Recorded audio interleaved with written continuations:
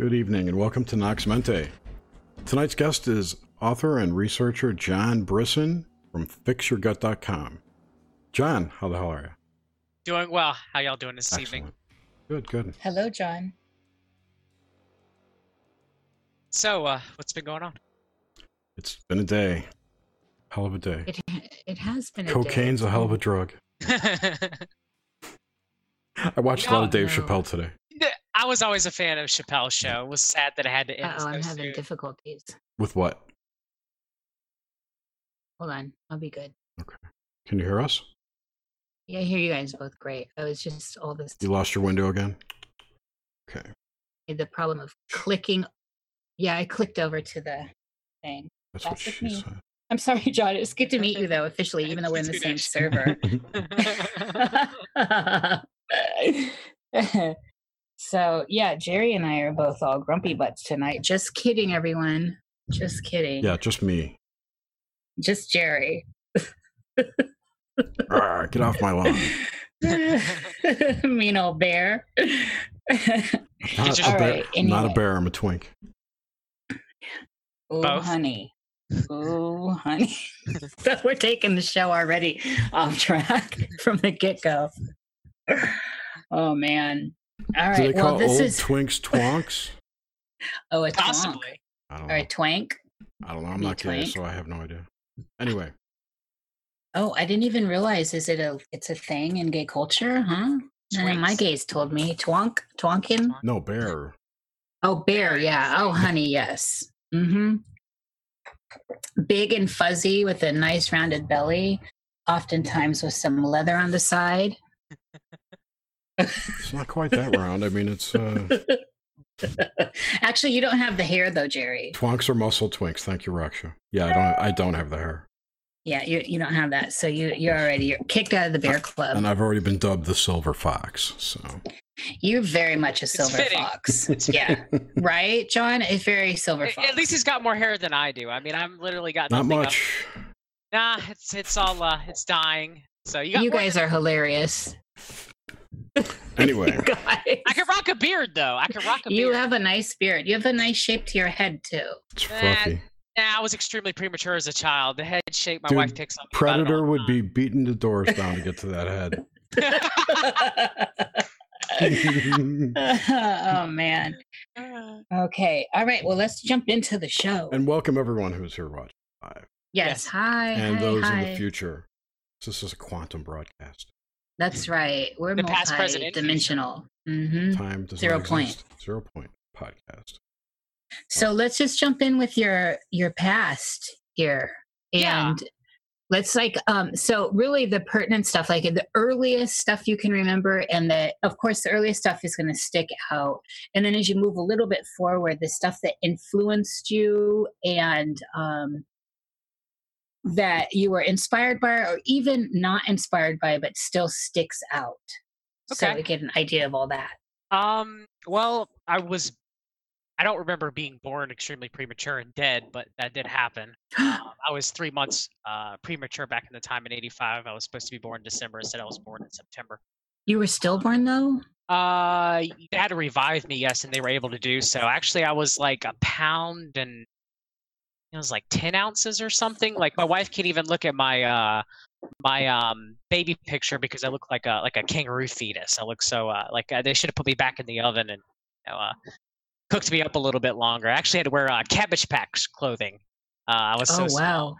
wow. This is your first stillborn though. That's So I actually was okay after that. They ran a lot of testing for me in the UNC Chapel Hill.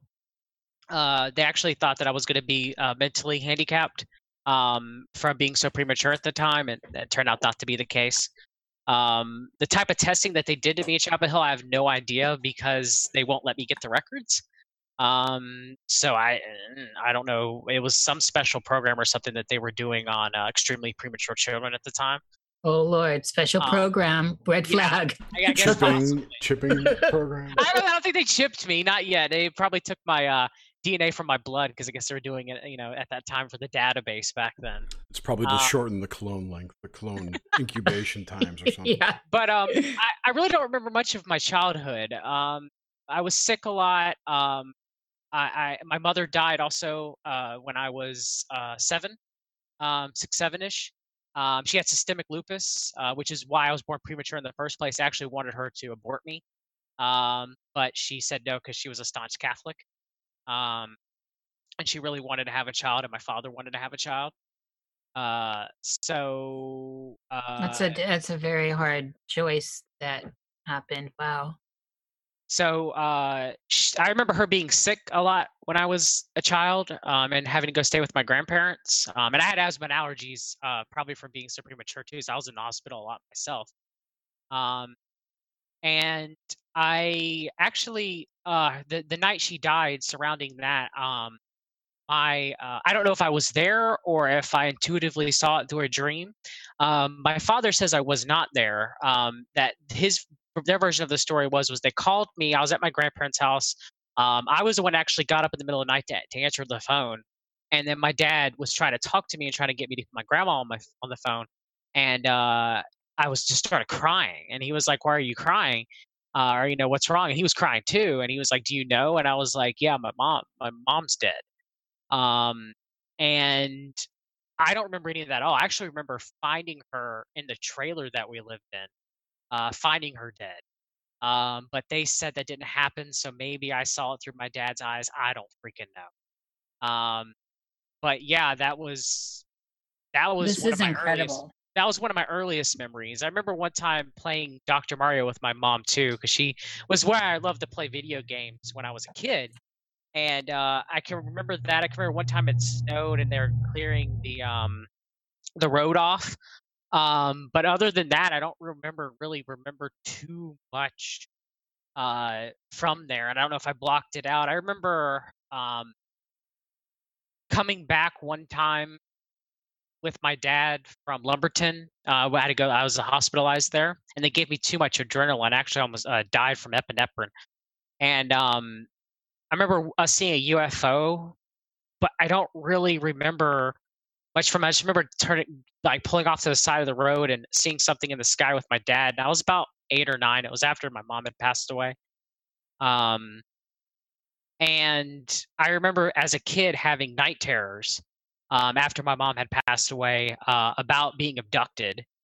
And also, do you guys remember? It might be a little bit after your time, but there was these scary storybooks that had these really creepy illustrations um, that the artists like drew like the most like they were for kids, or they weren't really for kids. They're probably for like adolescents.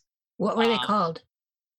just scary stories that you would in the dark. On the Cruising with Steak Discord, they Grimstake had posted a picture of the book, and I remember reading that book when I was about 9 or 10, and having Goosebumps? it wasn't Goosebumps. No, no, no. Oh, I think the author of its last name was Schwartz. Um, but the stories in there like caused me to have even worse night terrors that were in that book at the time. And I don't know if I was just relating, having issues with my mother's death or whatever. Um, but yeah, I remember that, and then um, as I got older, that kind of went away. Like the night terrors kind of stopped, and the same thing that's been happening now has been happening for years.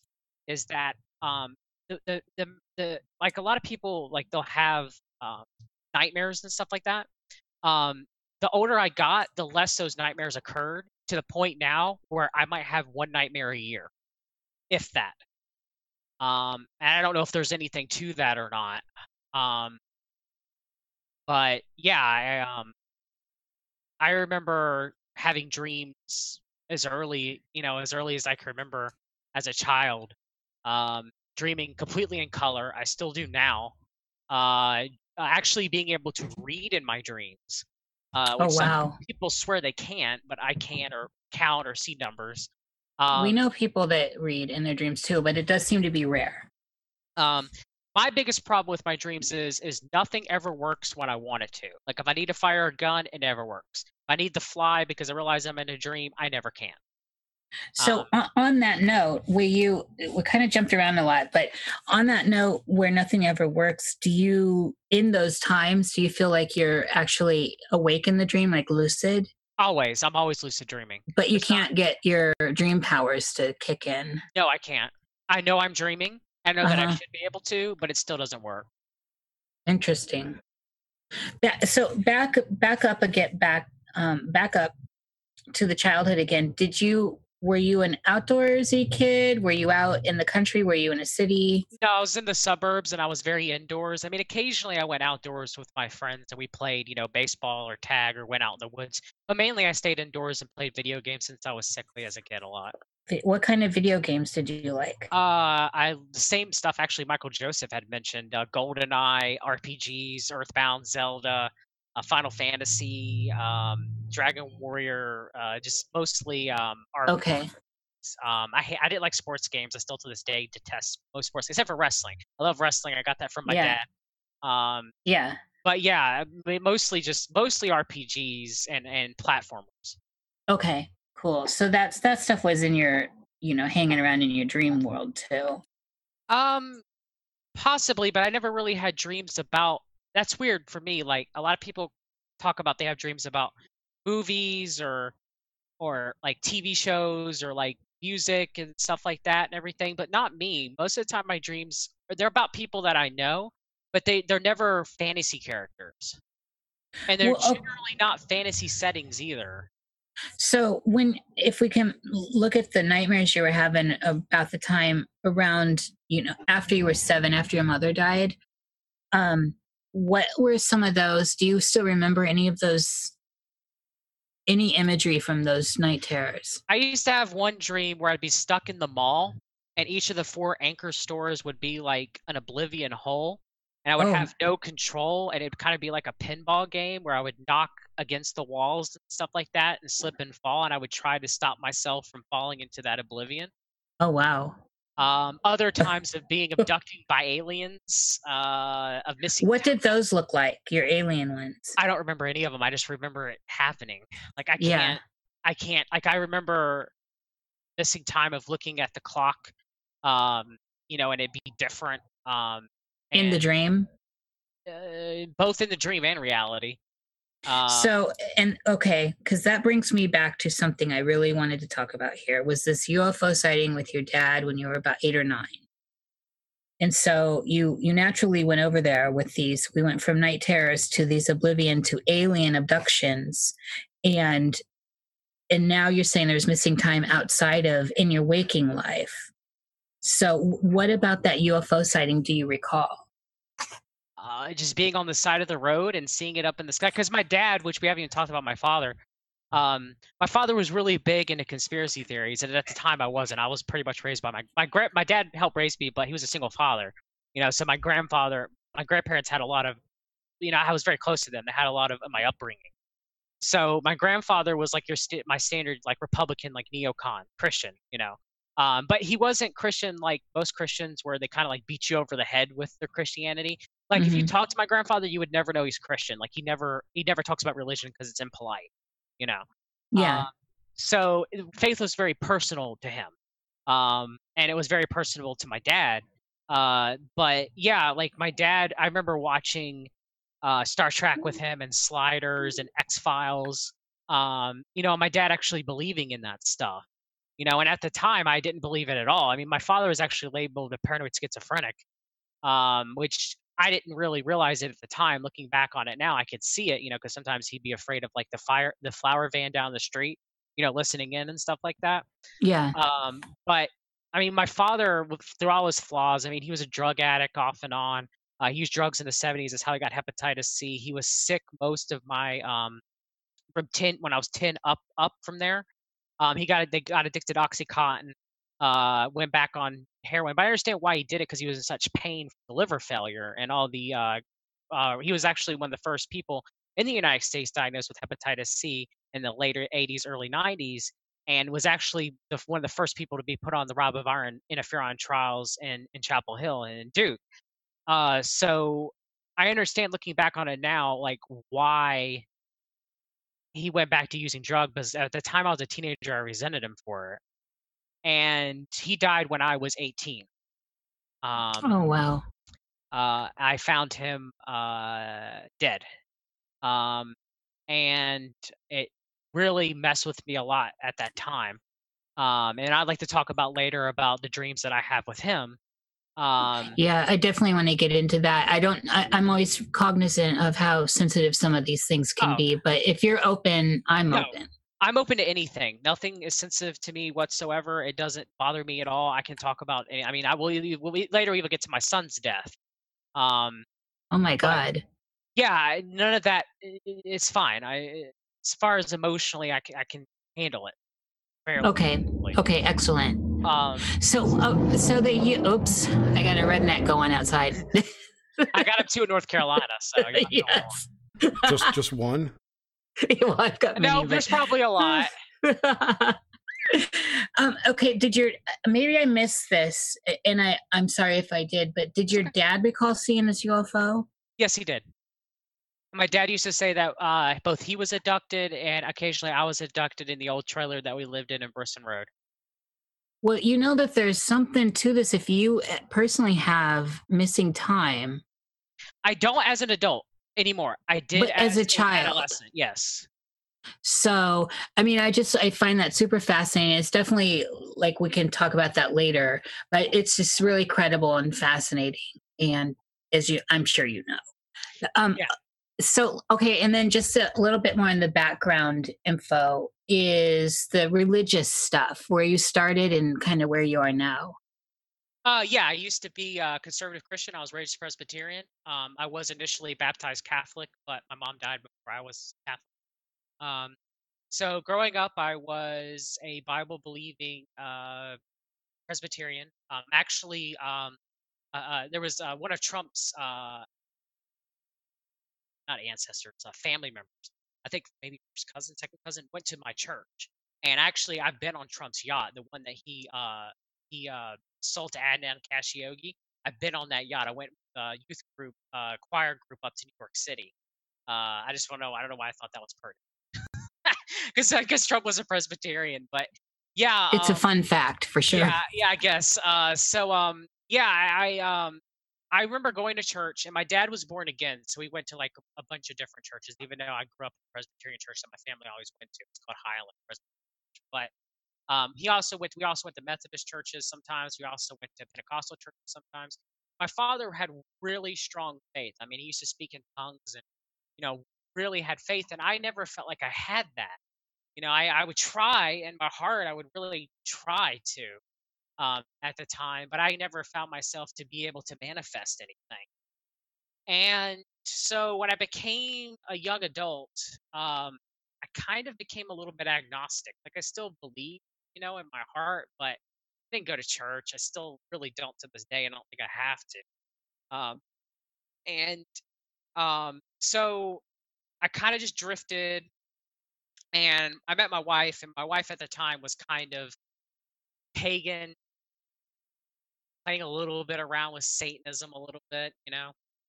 And eventually she became completely atheist, which is I guess funny.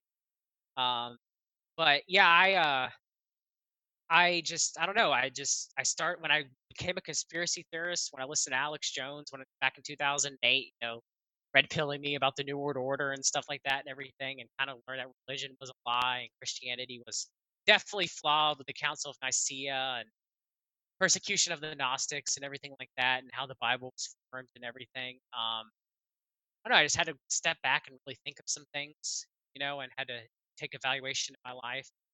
I've always been witness to miracles because my dad swears up and down that. Okay, so my mom was taken ahead of him by ambulance up to Chapel Hill, and he was following her by car, but he was a little bit farther back. And my father, would be witness to these supernatural events, and I've seen them myself, but not to the degree that he has. So he swears up and down that on his way up there, because he got stuck behind because of traffic or some accident or something like that. That when they were giving birth to me, an angel appeared to my dad and told him that I would be perfectly fine. Like there would be, I would, that I'd have, had issues or whatever, but I'd come out it perfectly fine. That I was supposed to live my life. And my dad believed in stuff like that, and I would always be like, nah, there's no, I've never seen anything supernatural like that, and everything until my son Abel was born six in the world with this condition called congenital myopathy with excess muscle spindles. It was so rare that it didn't even have a name, really appropriate diagnosis. I mean, it's like a 1 in 6 or 7 billion chance that a person would have this condition, and he was supposed to die. And the doctor told us that he was going to. And he was on a ventilator for about 3 or 4 months when they were trying to figure out exactly what was wrong with him. And I remember one day, my wife and I were praying about what to do, and talking about it. And I had decided to, well, we both had decided to take him off the ventilator because we didn't want him to suffer. And he actually spit the tube out while we were having that conversation on his own, which Wow. medically is That's impossible. synchronous. Yeah, that's Because crazy. medically is impossible because his throat muscles and his lungs should have atrophied by then. He was actually breathing better off the ventilator than he was on the ventilator, which was also supposed to be impossible too. So, I mean, when you look at everything, I mean, I consider myself now to be a Gnostic, who believes in Yeshua. I do have a lot of Gnostic beliefs about the archons and, about the planet that we live on and everything like that. It's definitely different than how I was when, I was, Christian 10, 15 years ago. Um, but I mean, I guess in some ways it's kind of the same. I follow the right hand path, believe in doing what's right as much as I possibly can, and trying to enlighten myself in gnosis and enlighten others. So I don't know. Maybe I haven't changed, and maybe I've always known, and somewhere deep inside of me, that there has to be some truth to things that I cannot explain. You know, but Yeah. I mean, it's like it's two sides of my mind. I got a rational side that always wants to say, or a logical side, I should say, that always wants to say this. There's nothing supernatural. Then I have the supernatural, intuitive part of my mind that says everything is. Yeah. And they're always fighting with each other now. And But I know that I can't think of his name. I think it might be Steve Quayle. I don't know. But I do consider the Bible a supernatural document. I mean, it's talking about lots of supernatural stuff. So, I mean, and I don't know how a lot of Christians think about that, but it reading it, just reading that document, especially some of the really juicy books in it, it comes off like an older written supernatural thriller. yeah, I mean, very much so. I mean, I just hate that, the Gnostic works, majority of them were burned and will never be read, or they're at the bottom of the Catholic vaults. Yeah. Oh, the Vatican vault. Oh, Lord. And that upsets me, Yeah. because I would love to read them, and I have Yes. read majority of the Gnostic texts myself and books about Gnosticism and everything. So it's just upsetting to me that I'll never get to read them.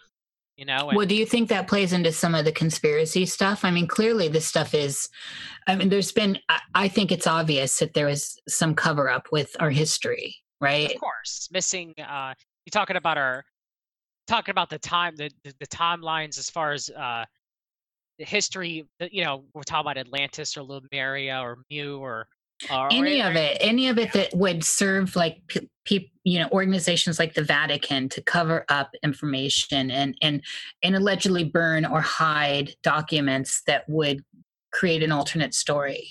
It's all about control. I mean, Yeah. you can't let it out. And now, whether it's supernatural like the archons or it's man itself doing it, it could be listed as either or. Or both. Yeah. Or both. Love that always. Okay, so and then just to finish up on the background stuff, are you by chance Rh negative? No, I'm Rh positive. And just with all this going on too, I was sure you were going to say yes to Rh negative. I was like, what else can there be AB there? positive, believe it or not, which some people say is the antithesis of O negative. Isn't AB rare though? I thought the Antichrist was going to have AB positive blood. Well, No, it's I'm not kidding. me, I'm so kidding. But AB is rare. That's it is. Yeah. Um, It's kind of like the The Lyme disease of blood types. It's the general category you get stuck in if you're not the other ones. Oh, Jerry. Oh, Jer. We need like a little sample for it, like a sample of that. Okay, and then also, do you know like just like your basic? I know. Did I get cut off, Jer? You did for a second. Yes. Oh no, the bots are onto me. Yes. So what about your just basic astrological stuff? I have no idea. I mean. Do you know your sun sign? No, I have no. None What's of, your birthday? I don't practice. What's your birthday? September 2nd, 1985. It's Virgo, right? Yes, wait, September 2nd. You knew that? Yes, I know I'm a Virgo. That's all I know. Like, okay, that's all right. It's just kind of just background info, and especially for some of the astrologers. I know Virgos are like neat and orderly by nature, and well, organization. They're ruled by Mercury. Okay, so let's get into like you'd already given us a little teaser here though. You said you dream in color and you can read. So tell us more about how your general landscape is like currently when you're in the dream realm. I mean, sometimes it'll be dreams where it'll be what I've done during the day or talking with certain people, like, not to sound weird, but that hive mind that we did the other night, Jerry, I dreamed about that right afterwards that we were talking, but it was different than what we had already talked about. I love that you said hive mind. I had a similar dream. I'm not really intuitive in my own personal life, like how my wife is. Like my wife will dream something, personally happen to us. I'm more intuitive about dreaming about things that happen in world events. Wait, so you just said you dream and they come true in world events? Sometimes I can use intuition to call, like, nothing major, like I can't pinpoint earthquakes or anything like that.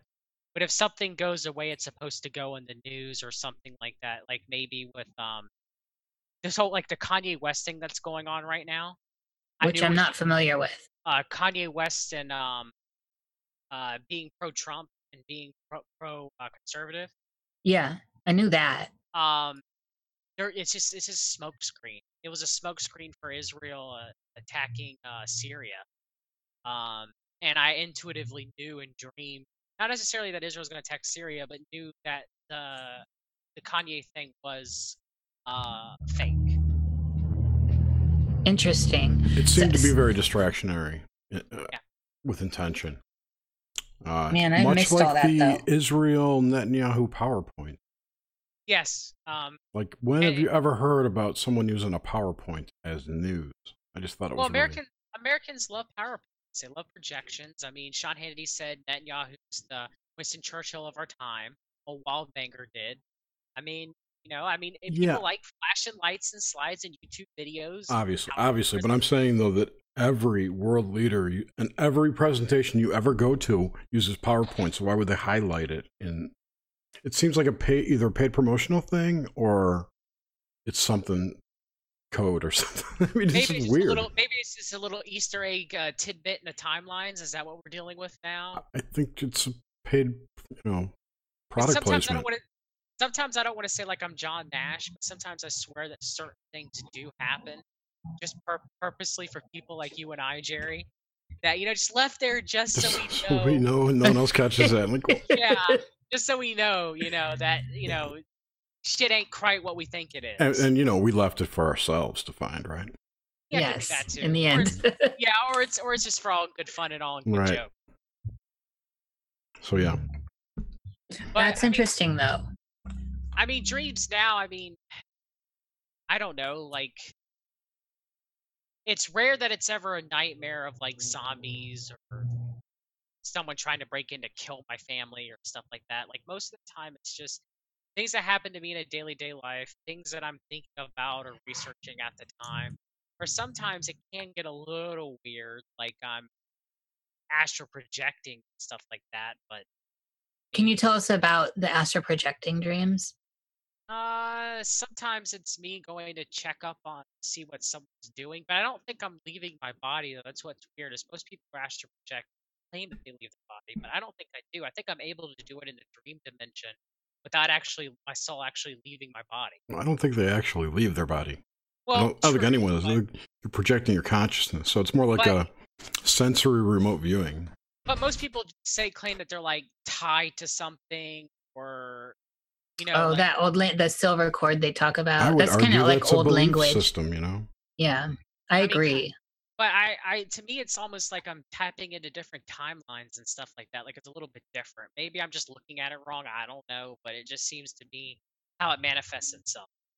Dude, we're talking about dreams. There's no wrong or right. Yeah, I guess you're right. Sure, It's right, like, exactly. seriously. I find it interesting, though, that you could possibly be dreaming about astral projecting versus. It That's Yeah. cool. Yeah.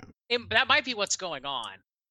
But usually when I do that, sometimes or if I dream that I need to talk to somebody, it's weird. Like they'll call me a couple hours after I'm waking up.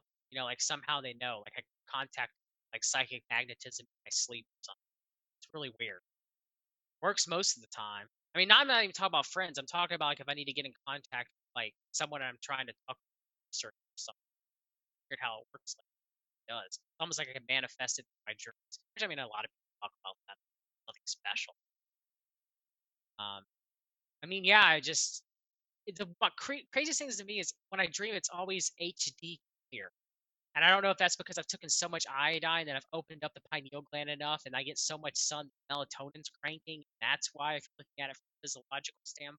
But I mean, it is. I can recall my dreams too. Like the dream I had last night was that me, for some reason, I ended up going to the cabin meetup that all the Grimerica people are going to, but I'm not gonna end up going. You're not going. I can't go. Aw. But I was there, and um, I was trying to convince Darren that chemtrails were real, and I could smell like a combination of like indica and the ocean. Ooh, I like that combo. I'm sure that's an Jerry. accurate smell. And then I woke up. So usually that's what my dreams are. They're just me talking to me, or me getting info from me. And sometimes the info turns out to be true synchronistically. I'm able to validate later. Sometimes it's not. I mean, I guess my dreams are in that regard. Like I know most people dream about like, I don't know, superheroes. I've just never really done that. I mean, I've had some dreams where I've boat viewed and like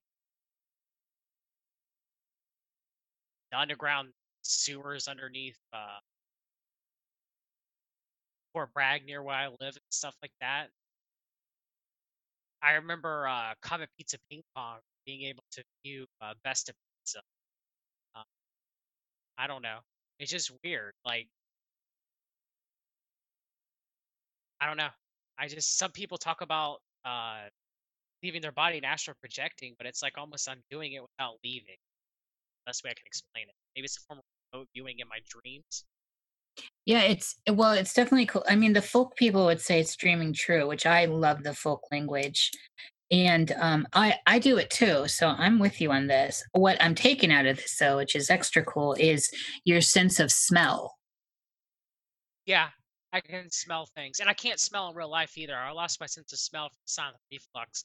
Something has to be like right up in my nose to smell it. Where in my dreams, it's extremely potent. All my senses are heightened. Hearing, visual, like it's like the crispest visual. Like I have 20/20 vision, but it's like the clearest visual ever.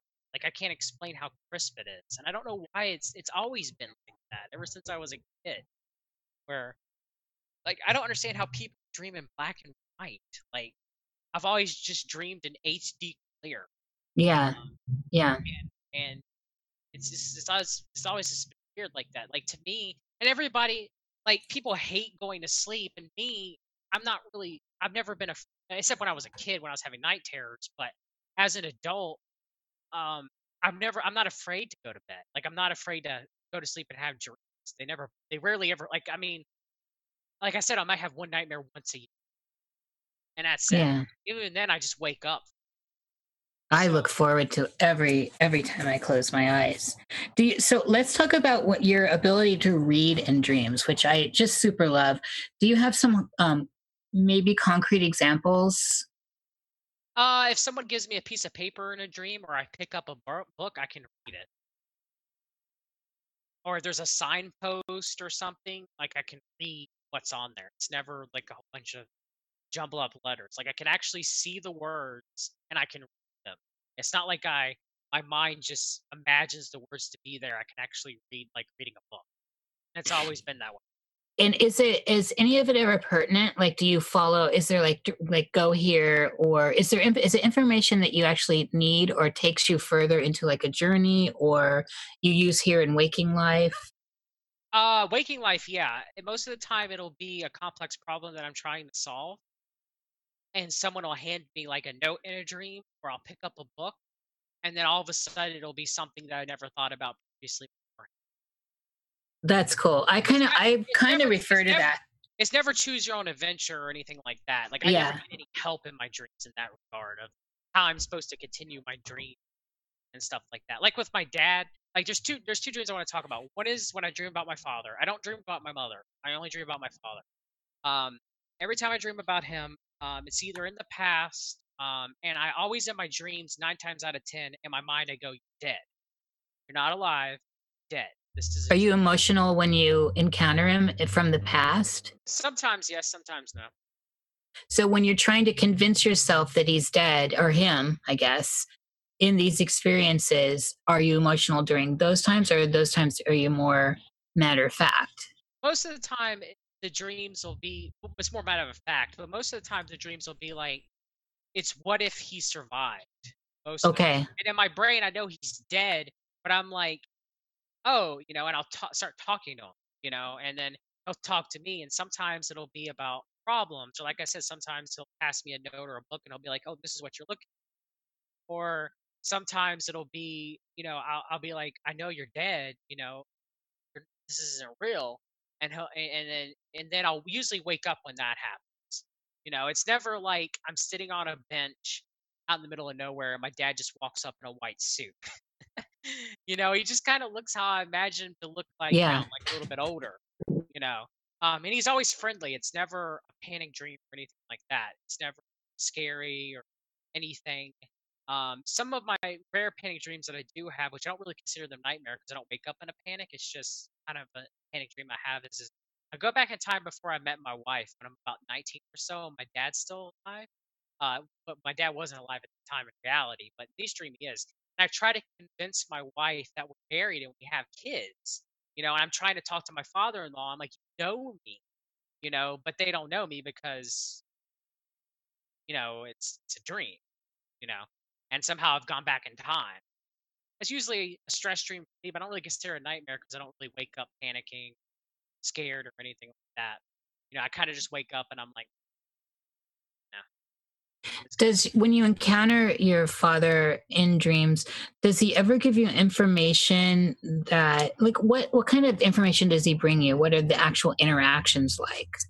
Um, he'll give me a note or a book sometimes, and we're talking, and he'll be like, "Open this book," and the book usually will have some made up title that doesn't exist, like it's not a real book.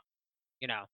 Like for health stuff, he'll give me like a book and it'll be on gut health, but I didn't write it, and I'll open it up and it'll have maybe something that I'm missing or something that I haven't put together beforehand, um, or if it's researching conspiracy theories, he'll or sometimes maybe it's not even a book. Sometimes he'll be watching something on the television and he'll be like, "Hey, watch this," and then it'll be like two people together. Like I remember one time I was trying to put together Lawrence Patton McDonald in the Council for National Policy and Lawrence E. King from the Franklin cover up.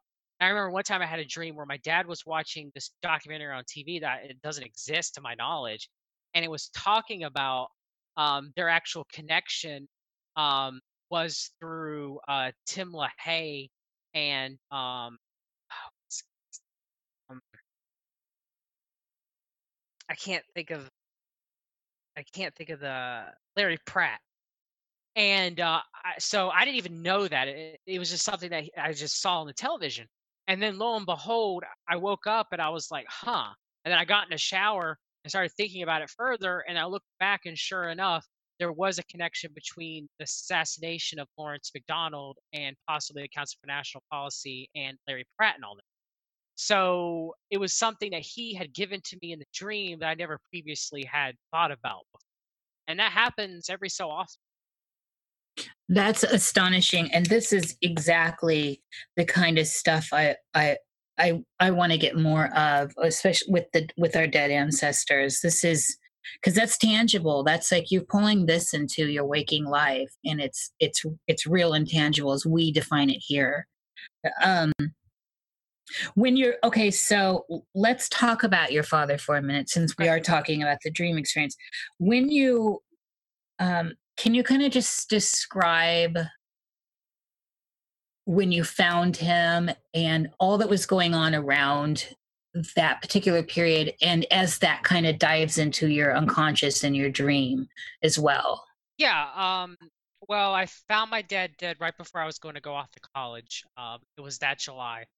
And actually, the night beforehand, he was feeling very ill, and I didn't know his liver was failing at the time. It had been failing for about a day or so beforehand. He was in a lot of pain, and I remember him asking for something to drink. And so I went to get it, and a soda can fell on the top of my head. It hurt pretty bad at 3 o'clock in the morning. So I went and got him the drink, and I yelled at him. And that's when I woke up and found him dead the next morning. Oh wow. So, I kind of felt shitty at the time for that for a long time. Of And, course. um, I remember when I found him, just crying, and shaking him and trying to do CPR best I could. I didn't know how to do it. And he was just, he had been dead for a couple hours. He was cold and completely stiff from the chest up. Um, and it really tore me apart. I actually had a mental breakdown. I was going to college. I was going to UNC Charlotte in a full paid scholarship to study computer programming, and I had a mental breakdown at school. My health got really sick, got really ill, and felt really bad, and came back home. And I was going through a really tough period during that time. Like I was really, I didn't think I was gonna be able to hold it together. Um, and I realized Were you later. angry also? Were you like going through the whole gamut of stuff, or were you down and out in depression? It's no, I don't suffer from depression very often, any at all. I was more having mental schisms and Okay. anxiety Yeah, um, okay. and panic attacks and stuff. Hmm. And as per my genes favor more anxiety and high dopamine than depression. Yeah. And that's when I met my wife. It's my girlfriend at the time, and she helped me out with a lot of issues I was having. Um, and because of her, I was able to keep it together. Um, and uh, and that's pretty much about it. I just stayed here. I didn't go back to college. Um, I mean, So, I eventually later on got over and realized that my dad knew I loved him, so he couldn't necessarily be angry with me. yeah, of course. And I eventually, accepted my father's death and grieved it properly. And I look back on it now. Now the only thing that makes me sad when I think about him is that my children will never get to know him. Yeah. That's all. It's not like I look or something. I guess it's rare sometimes I'll be like, man, I wish I could really talk to my father, because through all his flaws, I did have a good childhood. I did have a safe childhood. It could have been a hell of a lot worse. I lost both my parents and I was sick and Yeah. everything like that, but I was loved. I was Yeah. cared for, and I knew that I was loved. And a lot of people don't have that. Oh yeah, it's And true. and so everybody always, feels bad for me um because I've lost so much. But that's one thing that's always my family was always extremely loving through my grandparents, through my dad, through my mother. Um, that's one thing I never had to worry about. And a lot of people have to worry about that. And it really can cause a lot of problems in people's psyches and their soul, coming from having an unloving childhood. Yeah, Um, the love is the greatest gift, and if they see it, if you know it's there, then I mean that's the gold. And my dad always hugged me and told me he loved me and everything like that. Because my grandpa used to be very emotionally distant, but he wasn't after I was. Like, I always know my grandpa as being very loving, would hug Hmm. me too and everything like that. But my dad claims he used to not be. So my dad made the decision a long time ago that if he was ever going to have kids, that he would not be that way. Are you an only child? Yes, I am. Yes. Your first dream, I have a couple questions here around this. Your first dream that you recall of your father after he passed, do you actually recall it? Yes, I can recall that dream. It's the only one where it's kind of like a stereotypical dream where I'm sitting on a park bench out in the park, and he comes up to me, um, and he's wearing like a really nice suit, you know. He sits down beside me and we just talk, and I just cry and cry and cry about how much I miss him, how hard it is, and how I just my whole senior year I kind of was growing up and I was going through my own growing pains. So he was still proud of me because I still did very well in school, got into college and everything, but I kind of distanced myself, because I was resentful that I couldn't be a normal child, I had to take care of him while I'm growing up, and I really carried around that caregiver burden, and had Yeah. long caregiver burnout too. I really regretted it, and I remember in that dream just crying and just telling him how sorry I was, and just telling me it was okay. And kind of after that, I did weirdly kind of get better. That was a couple Yeah. of months afterwards. Um, so yeah, that was in my dreams. My father is never angry. He's never Do you angry. feel like it's continued your relationship? I mean, for me, that's how I feel with my loved ones that have passed. Yes, yes, I do. I still see my grandmother from time to time. I still see my father. I don't see my son very often, but that's because he died when he was 3 and he couldn't really talk anyway. So I can kind of see why I don't. Yeah. Um, but yeah, I want to get to your son here in a second, but there is a sense of listening to you speak. At least I wouldn't know they were past, because in the way you present this is a continuing relationship, and it really comes across. well, in my mind, they're not dead. I mean, Yeah, what is dead? You know? I know. Well, we get into that. Okay, so I was also intrigued with these. So this dream of your wife, that you had of your wife, the early one with the parent, that was after your father died, but was it before you met her? So it was before you actually met her. Well, no, no, that's the dream I still have now. It wasn't before I met her. Now you might find how I met my wife very interesting. Is she appeared to be both times in my life, physically, when both my parents died and when she was going through traumatic experiences in her life too. So we met actually in the first grade when my mother had died, and we were really good friends during that time period, very close with one another. Oh And then I wow. never saw her again. We had mutual friends, but I never saw her again until right before my father died. Oh A wow. girlfriend got us together. And then my father died, and then we got together, and we've been together ever since.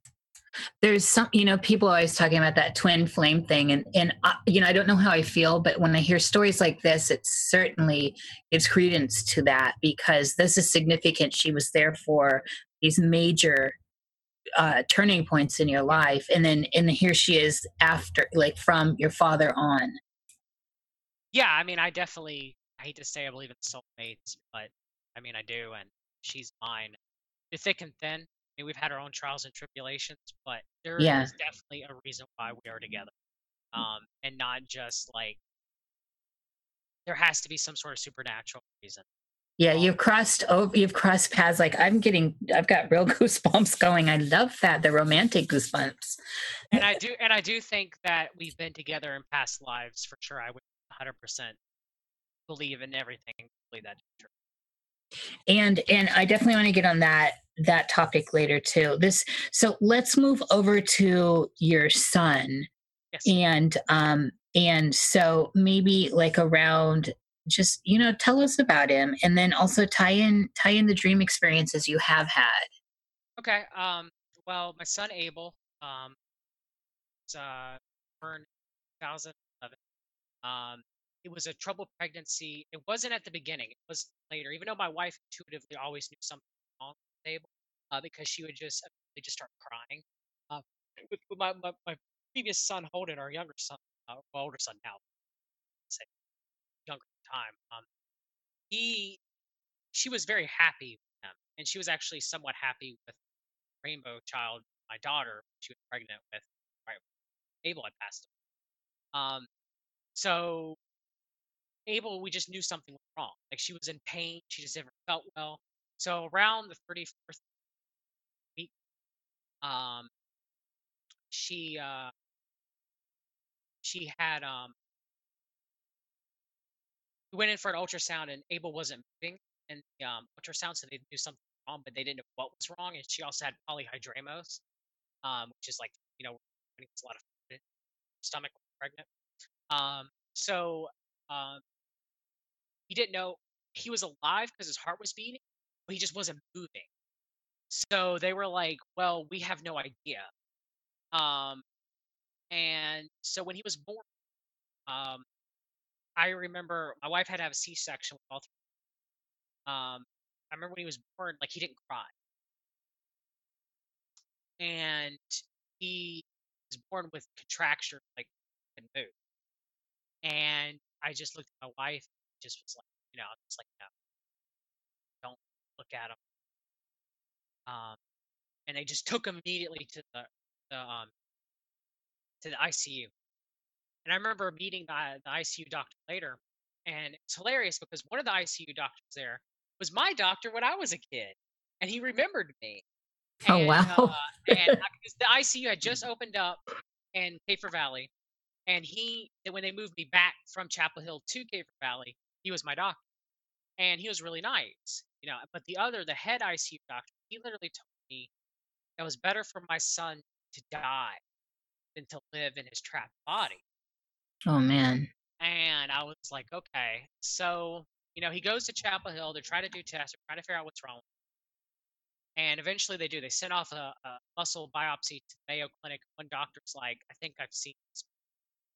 And so they come back with the diagnosis of myopathy. Then he spits out the tube. So they send him home. And he starts recovering. Around that time, I was in natural medicine. I didn't know as much as I did now, but I still knew quite a bit. And I was running Fix Your Gut, or at least had started to.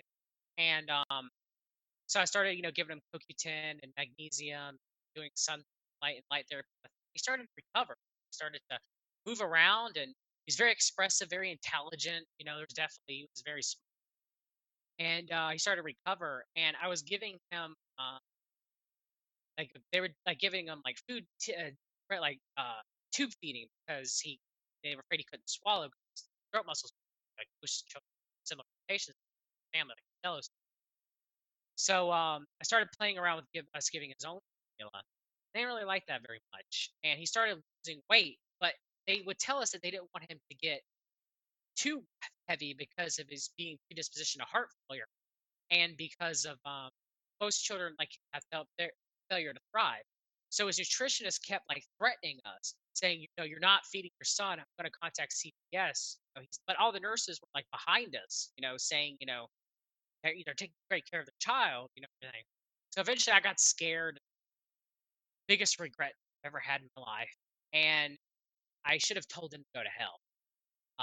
But I was scared, and so I said, fine, whatever, do what you want. So they started feeding him too much. Started aspirating into his lungs. So he had to keep going to the hospital. They go in the hospital, they reduce his feed, get better. Then he'd go back home. I put him back on his feet. He would aspirate, and I kept telling them that this is what was happening. But they kept saying, no, no, it's his disease. It's getting worse. And I'm like, no, he's aspirating in his damn lungs. Well, eventually, he aspirated one time so bad that, like, he aspirated your lungs, you cough up your stomach contents. So one time he did it so bad, like, he stopped breathing. So they had to intubate him and put him on a ventilator. Eventually, through trial and error, it took about 3 to 4 months. Eventually, I finally convinced them, just pleading that was the problem, that he was aspirating. So took him back home, and he started to recover to the point where he was, they were going to take him off the ventilator. His lung function had returned. His heart was perfect, and he was very bright, very intelligent, probably like almost a genius intellect. time. He couldn't express himself verbally, but just the way they were measuring his intelligence, like visual cues and reactions and stuff like that. He was extremely bright, and he had a sudden pulmonary embolism because of all the issues that they had with ventilation trauma a couple months past prior to that, and he died. And to this day, I regret it. I regret not standing up for my son. I regret not telling him to go to hell, and he's dead, sadly, because of my cowardice. And I swear never again. And I mean, when I dream about him, he's always happy. He used to blow bubbles and smile, you know. But I'm always just, telling him, it's like, sorry. No, I'm sorry I let you down. And it still eats me up to this day. I mean, I grieved, it wasn't like my dad. I didn't have that much of a great, my health did get bad a little. Yeah. It wasn't like and it still bothers me, but I'm able to keep it together, pretty well. Talk about it. How often do you see him in dreams? Very rarely. Very rarely. And so the couple times you have, or the few times, he was doing that bubble smile thing? He was very happy, yes. Real cute, yeah. I love that image, by the way. I can see it, He was extremely happy, and he's happy to see me. Yeah. And he knew that I did the best. Yeah. Sometimes I feel that I probably, but yeah. I mean, it is what it is. There's nothing I can do about it now. Yeah. Thank you for sharing that. It's incredibly hard to listen to. It's very sad. I do like that he showed up in your dreams to let you know he was all right. And that just seems significant to me. So, all right. And it seems to me, listening to everything so far, that you do have a good interaction with pretty much everyone that's passed that is in your bubble of love, in your family, the grandparents, right? Yes. And so, and all of those, and they all seem to be like healthy dreams. Like, yes, they're never sad.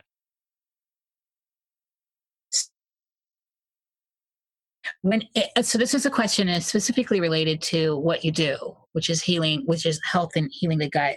When you're out of whack, in the times in the past when you've been out of whack, have you seen in your dream life symptoms of that? Have symbols come up to let you know that you're on the verge of having a flare up or anything?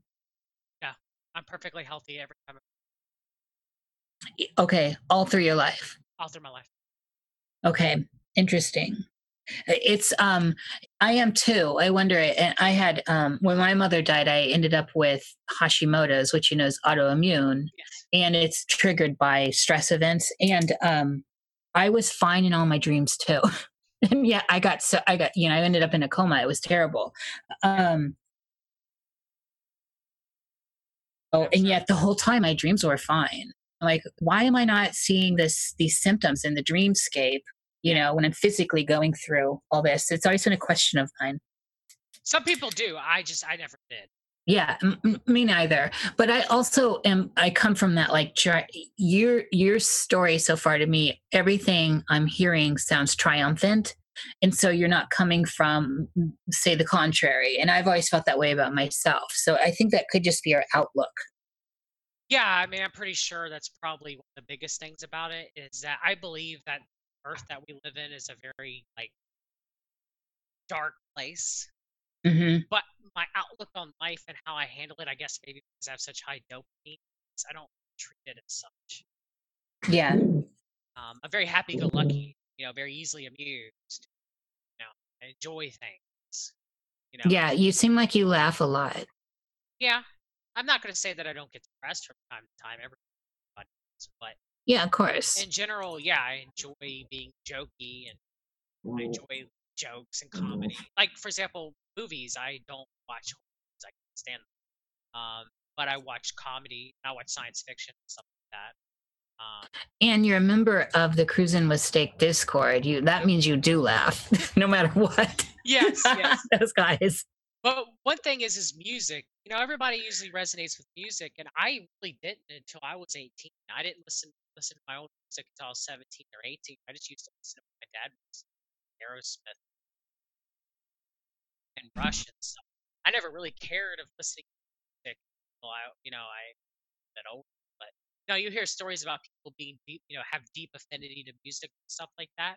Never really had, like, I do now, more like I have bands that I enjoy, music that I enjoy and everything.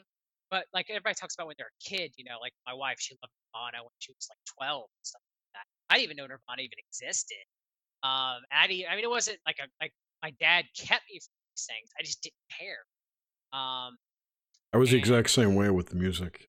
My friends listened to everything, and I really never picked anything, and I hadn't decided on what I liked yet. But yeah, a lot of people listen to Rush, and I could not stand Rush. Sure. And yeah, I think a lot of things I didn't like then, I like now, which is even weirder. yeah, it's the same thing for me, and I think Jerry and I are like that in a lot of ways, where we kind of we see everybody else listening to things and being disappointed or liking it, and it's hard for us to make a decision on certain that because we don't want to be disappointed ourselves. And I was like that early as a child too. It would be hard for me to want things. And it was the same with music. I just never really. I mean, I liked Aerosmith. I still like Aerosmith. And I can see what my dad liked Aerosmith. And see what my dad liked Foreigner. I do like Rush though, Jerry. I never But liked Rush. I mean, I don't know. I like, people love the Beatles. I can't stand the Beatles. I know that's gonna get me some down votes, and people are gonna be like, "What the hell?" and stuff like that. But I just the Oh, Beatles. the Beatles are highly overrated. I never see it. I never like. I like the Who way better than the Beatles. It's just weird. Like, I just could never see the Beatles so much. I still can't to this day. I know kids now that don't know who the Beatles are, that are like 20. Yeah, but makes sense. It's just bizarre because they were so huge. Yeah, I mean, I don't know. I didn't even know who the Beatles really were until I got old. Same with me. Like, I knew music my dad listened to, but I mean, even my dad went through his born again Christian phase, and I used to listen to DC Talk and Newsboys and stuff like that. Of course, I wouldn't listen now. You can pay me to listen. Well, so instead of music, what did you get lost in as a child? Like, how people get lost in music. What were you able to, was it video games? Video games, television shows. I never cared for movies. I still don't to this day. I'll watch occasional movie if I really care. But I've always been, as much as I know, the old YouTube, television's programming and stuff like that. It's one of the What did you like on television when you were young? As a kid. Yeah. How far back are we going? As far as you can remember. I like the early stuff from people. I remember liking Sailor Moon and Dragon Ball Z, and watching stuff with my dad, like X-Files and Sliders. I love Sliders so much. Was that a time travel show? Yes, it was. Yes, it was a dimension travel. Well, dimension travel show, but they also, but you can look at time travel too. But yes, it was. Maybe timelines are other dimensions. That is possible. Exactly. but yeah, I mean, I love science fiction because my dad loved it. And I used to watch wrestling a lot as a child because my father liked it. I'd watch it with them. The Simpsons and Family Guy, and I used to watch old Nick at Night shows with my grandparents. So I love Taxi and All in the Family and the Jeffersons. Oh yeah. That stuff's all good. I used to watch that with them and enjoy it. And I still watch stuff like Taxi every now and then to this day, believe it. And still find it hilarious. So I want to get back into I want to get into lucid dreams, which you already gave us. It sounds like pretty much that's kind of your dreaming experience in general. Am I wrong? I mean, it sounded that way to me. Yeah. I mean, it's always been that way. But I mean, when I really decalcified my pineal gland, it really hit the sunlight and the iodine hard. That's when it was like all the time. Mm-hmm. So it really was connected to decalcifying your pineal. I believe so, yeah. And just for people out there, so you mentioned iodine and sunlight. Is that all you did? That's all I did. Yes. I'm a believer in both, of course, especially with Hashimoto's, the iodine. Yep. And selenium. You want to make sure you take the selenium too to activate. Oh yeah, magnesium, honey. I'm on top. I'm on top of it. I left allopathic medicine very long ago, and don't take any thyroid like allopathic medicines. Yeah, like I cured it, and they said you don't cure it. Oh, you can. Well, I did. I have. I'm a living example. Okay, I can't use the word cure, but I've known people who have put theirs in remission. Yeah, that's yeah. I'm also a 10 years, and I'm 20 years into when I got diagnosed, but 10 years I haven't been messing with it. I have flare-ups. We all do.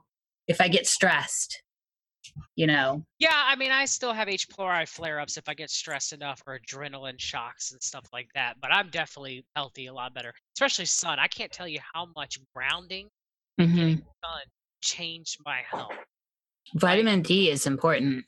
Yes, it is. More sunlight endogenous production than supplemental vitamin D, but yes, I agree. Well, that's when I'm talking about getting it from the source, which is sunlight. Yes, I mean, there's a reason why human beings, I mean, if we are animals, we love the sun and we worship the sun for so long. It's because it gives us life and it makes us healthy. So that's the problem, is that they're spraying all the chemtrails and messing with the wavelengths. I know. Well, this is kind of like, and since our show's got this new format of just kind of, it's all mixed in, but what do you think about the 5G stuff that's unrolling now? I'm scared of it, but there's nothing I can technically do about it. Well, I know we can't do anything about it, but I think like on a health physical level, our flesh, our organs, and these waves moving through us. Yeah, I mean, you do whatever you possibly can to combat it. Make sure your mitochondria are at its highest functional capability. Making sure you're drinking clean water. You're getting sunlight. You're getting enough DHEA through seafood ingestion, or if you're vegan, algae. Doing things for mitochondrial health, getting enough magnesium and everything like that. All that's important. This is good stuff. I like that. I like that we're talking about this stuff, especially for a chat. I mean, this is stuff I do. Grounding, making sure that you're getting melatonin. Only to hear this. You've obviously made a career of it. Yeah.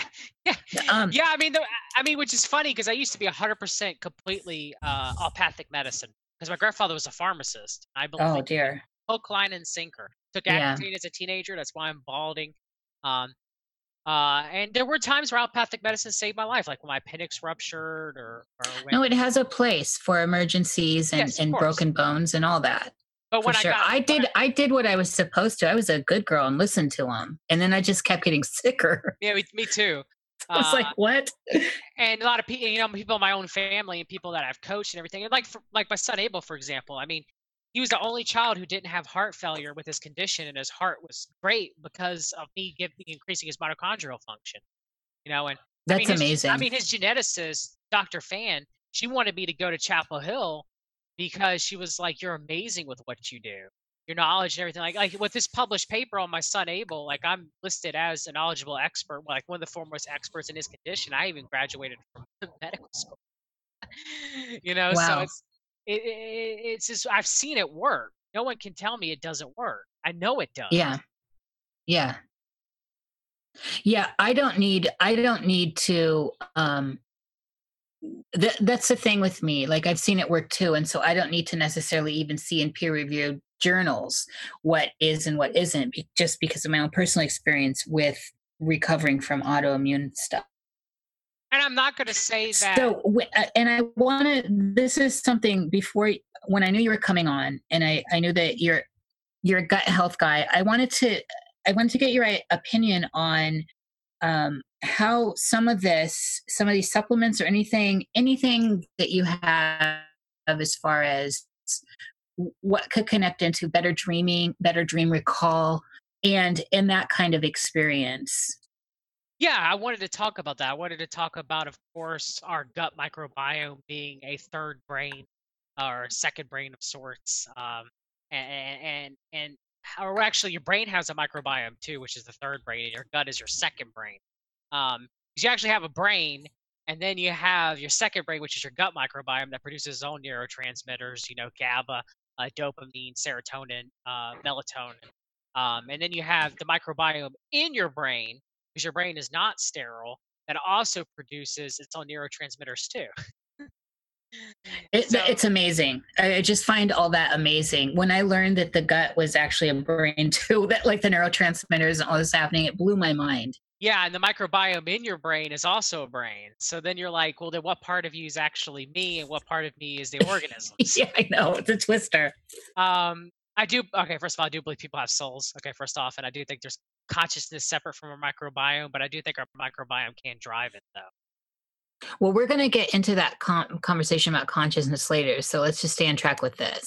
But with the dreams, I mean, yeah, you always first and foremost you want to get sun, because sun produces serotonin, which is later methylated into melatonin.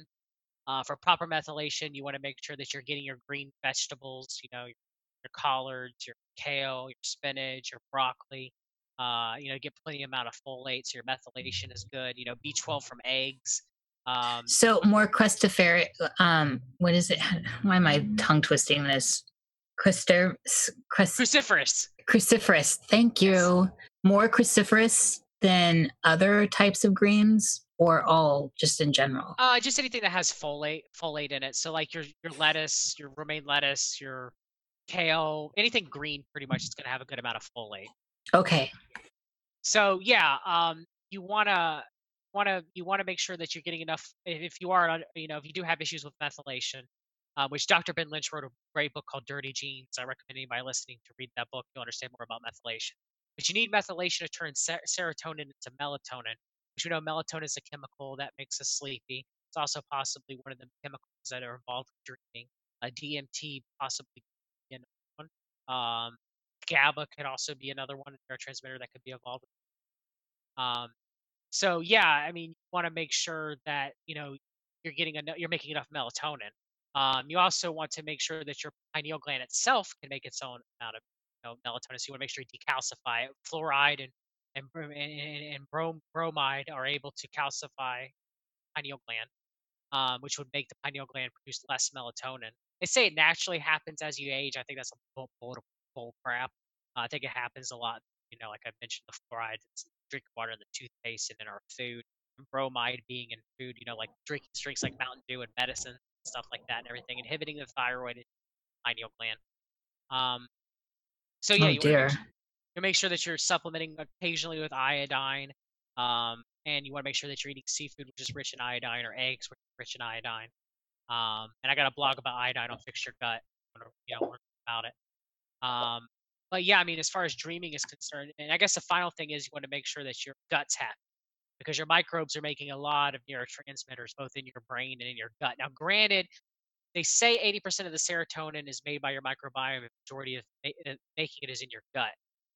It's true, but most of it's localized in use in your gut for peristalsis, for bowel movements. Okay, because serotonin is a muscle constrictor.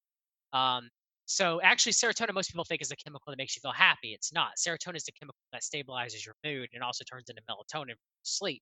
Dopamine is actually what makes you happy, and GABA is what makes you feel relaxed. Where glutamate is more for, not glutamate. Glutamate, should I say, is more for being ready and attentiveness and memory cognition, um, and everything. So trying to get those neurotransmitters in balance through proper diet, like perfect health diet for some, or for others it may be ketogenic diet like Bulletproof, and Yeah, I like that. proper amounts of sun, making sure that you're getting proper amounts, of sleep. Your sleep hygiene is good, limiting blue light. Make sure you get enough iodine. All those would be proper for to improve.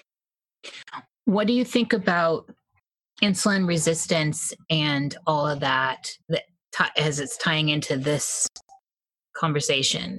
It's definitely going to hinder your gut. It's going to hinder the brain's ability to use insulin properly, which could cause dream issues, as well as cognition issues too. I mean, we pretty much have theorized that type 3 diabetes is the brain's ability to not use insulin properly, which is Alzheimer's disease. Yeah. And where do you stand on intermittent fasting? I think it'd be beneficial for some people. For some people, it cannot. It really depends on their body type. For example, for me, I am a type of person who does not do very well with fasting. I haven't in years. And that may be because of my ketchup-methyltransferase mutation and me having more amounts of dopamine and epinephrine in me. So the longer I fast, the more epinephrine is being produced, which is harder for me to break down. So fasting generally does not make me feel very well. It Hmm. makes me feel cranky, and or if I eat carbs, which according to my blood glucose meter, I'm not talking about eating muffins or anything like that. I'm talking about eating like jasmine rice or Potato sweet potatoes or stuff like yeah, yeah, um, or blueberries, I don't get a spike. My body's able to yeah. handle it. So, yeah, I just it depends on the person. Like bulletproof diet could work very well with someone if done properly, or the next person who could do it can make them very sick. And vice versa. Someone who follows a perfect health diet, which is a more carbohydrate-friendly diet, about 100 to 150 grams a day.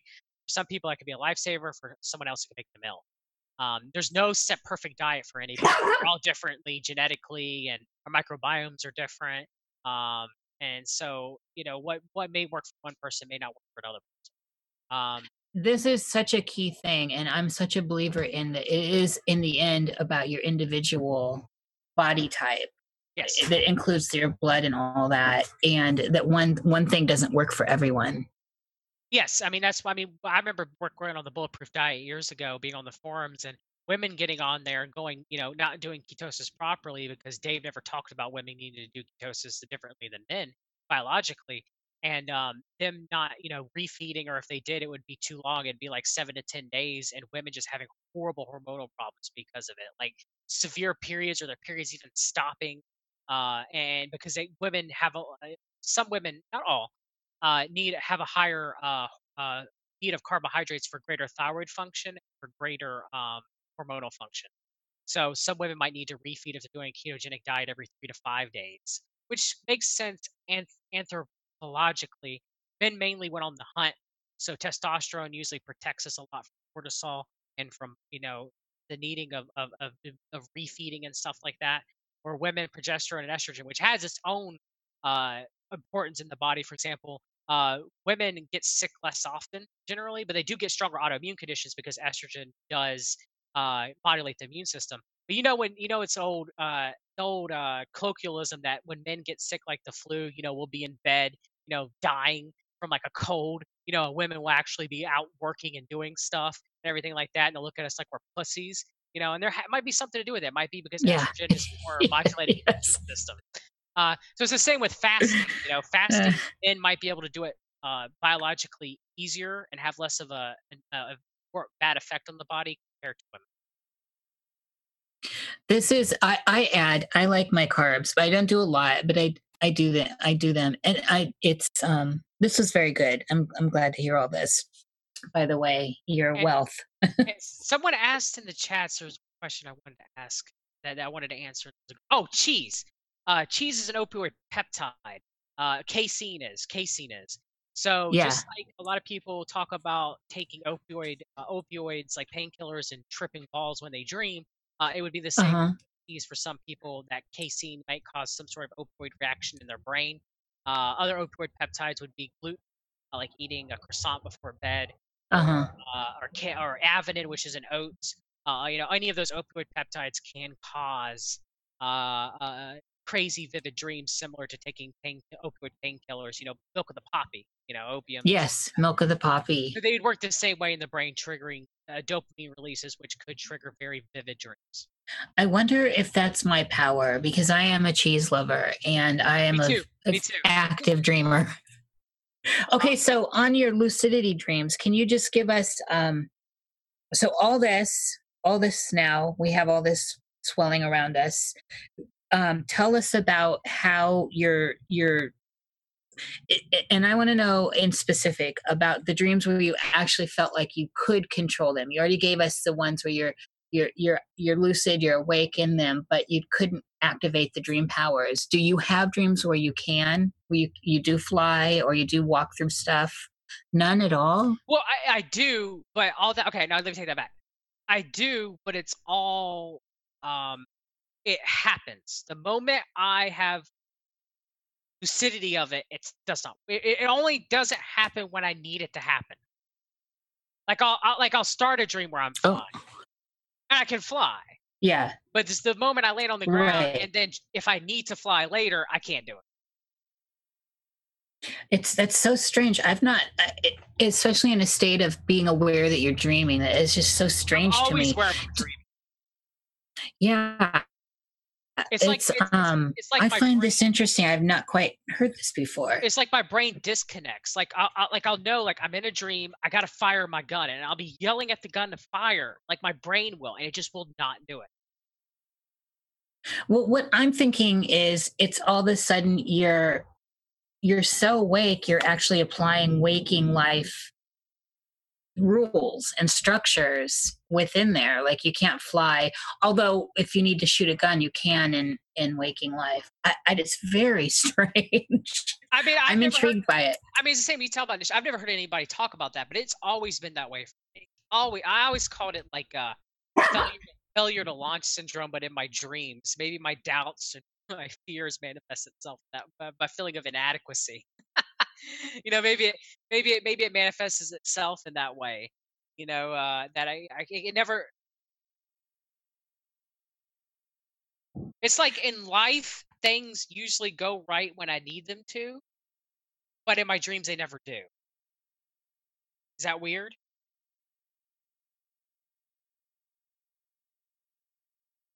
I don't know. Like, is it weird that, like, in my life, if I need to start my car and I can't get it to start, if I pray and manifest it, it'll start. In my dreams, if I'm running away from somebody and need to start a car, I never can, and I don't quite know why that is. I mean, Jerry, have you come across anything like that ever? I have not. No. So in your dreams, if you need to start a car, you can, or if you need to shoot a gun, you can. Yeah, the only thing I can't do in my dreams is scream. It seems. No, I Whenever, can scream in my See, dream. yeah. this isn't strange to me. What's strange is that you're actually lucid and you can't get the Yeah, stuff to go. like I know I'm dreaming. Like I know, like mostly every time I dream, I know I'm dreaming, and I'm just like, oh, this is like a movie. Okay, I'm watching myself dream. This is fun, you know. And then yeah, like if I'll be like, I need to shoot a gun, and I've always been able to wake up out of a dream. Some people say they can't wake out of dreams. Me, it's instant. If I gotta wake up, like if something scares me or whatever, or I just don't feel like something's right, I can immediately wake up. Do you have sleep paralysis at all? When trying to fall asleep, sometimes yes, I have monoclonic jerks. Oh, see, I love you coming with this technical here. So, will you describe the experiences when Yeah, having these? I'll And your try to fall, jerks. or I'll Yeah. try. I'll try to. I'll be falling asleep, and then I'll feel like someone's calling like someone calling my name or something. And I'll just jerk. I'll jerk. I'll jerk awake. Um, But you're calling that paralysis? no, I'm just saying calling them monoclonic jerks. Yeah. I don't usually have sleep paralysis where I'm waking. Okay. I've had it, but it's extraordinarily rare. It's really rare. And so, but when you're okay, so in the rare experiences when you do have it, is there a sense of a presence in the room, or are you Like a just hag attack? completely, yeah, maybe like hag riding, or are you just paralyzed and you're just not fully it in your body, or however all this stuff works? I have in the past, yes. It's very rare where I wake up and I feel like there's another entity. Like I feel that way just in waking life. It's like I've Oh, always looked at it. okay. It's We like I've want to always get into that. It's like I've always looked at it this way, where my dreams have always been my reward, where I get to just relax. And it's the only time I can relax, and I can't relax any other time then. So I know that's a weird way of looking at it, but I've always felt. Yeah, I can't wait always to get back to my dreaming. I love it. So, man, so much good stuff here. So, I guess let's just get into some of this other the woo. Even though you've brought it, but where do you think consciousness is, and where is it? isn't everybody in the world searching for that answer? Yeah, but you know, there's lots of scientific research that feels very convicted And plus, we're looking for in opinion. their conclusions. I think. Yeah, I mean, we're just wanting your gut reaction here, and then also you do have this whole medical background, so I'm expecting that there's some of that you already mentioned. I think that we're just an amalgam of whatever the spirit is, source of energy that brings us consciousness, in combination with our brain, our physical body itself, in combination with the microbes that live in our body, and it's always like a trinity bouncing off of one another. And I don't think that when we die, that's it. I believe that we're likely reincarnated back into this plane of existence, that we live in hell. And You think this is hell? oh God, yes, this could never be anything else other than. And I know that hell, and I know that hell in the Bible was the Romans' way of looking at it. You know, in the Greeks it was Hades, and Jews is actually Gehenna, which is a trash dump where the worshippers of Baal. Well, I thought the Hebrews did Sheol. Well, they believed in Gehenna in by the New Testament. When Yeshua talks about hell, he's actually talking about Gehenna, which was a trash dump outside of Jerusalem where worshippers of Baal sacrificed children. I was thinking of like Guyana, where Idi Amin's from. But yeah, I mean, but yeah, I do believe in reincarnation. I believe that I've been on this earth many times and will be in this earth many times in the future. I also believe in a possibility, and I have dreamed about it before, that I might have some Atlantean DNA in. Can you give us some of the dream imagery around that? I mean, you recall? I mean, I've recalled being at Atlantis. Yes. What made you know that it was Atlantis? Like, what were you seeing? What was going on? It wasn't like a signpost that just told me. It's just how I felt.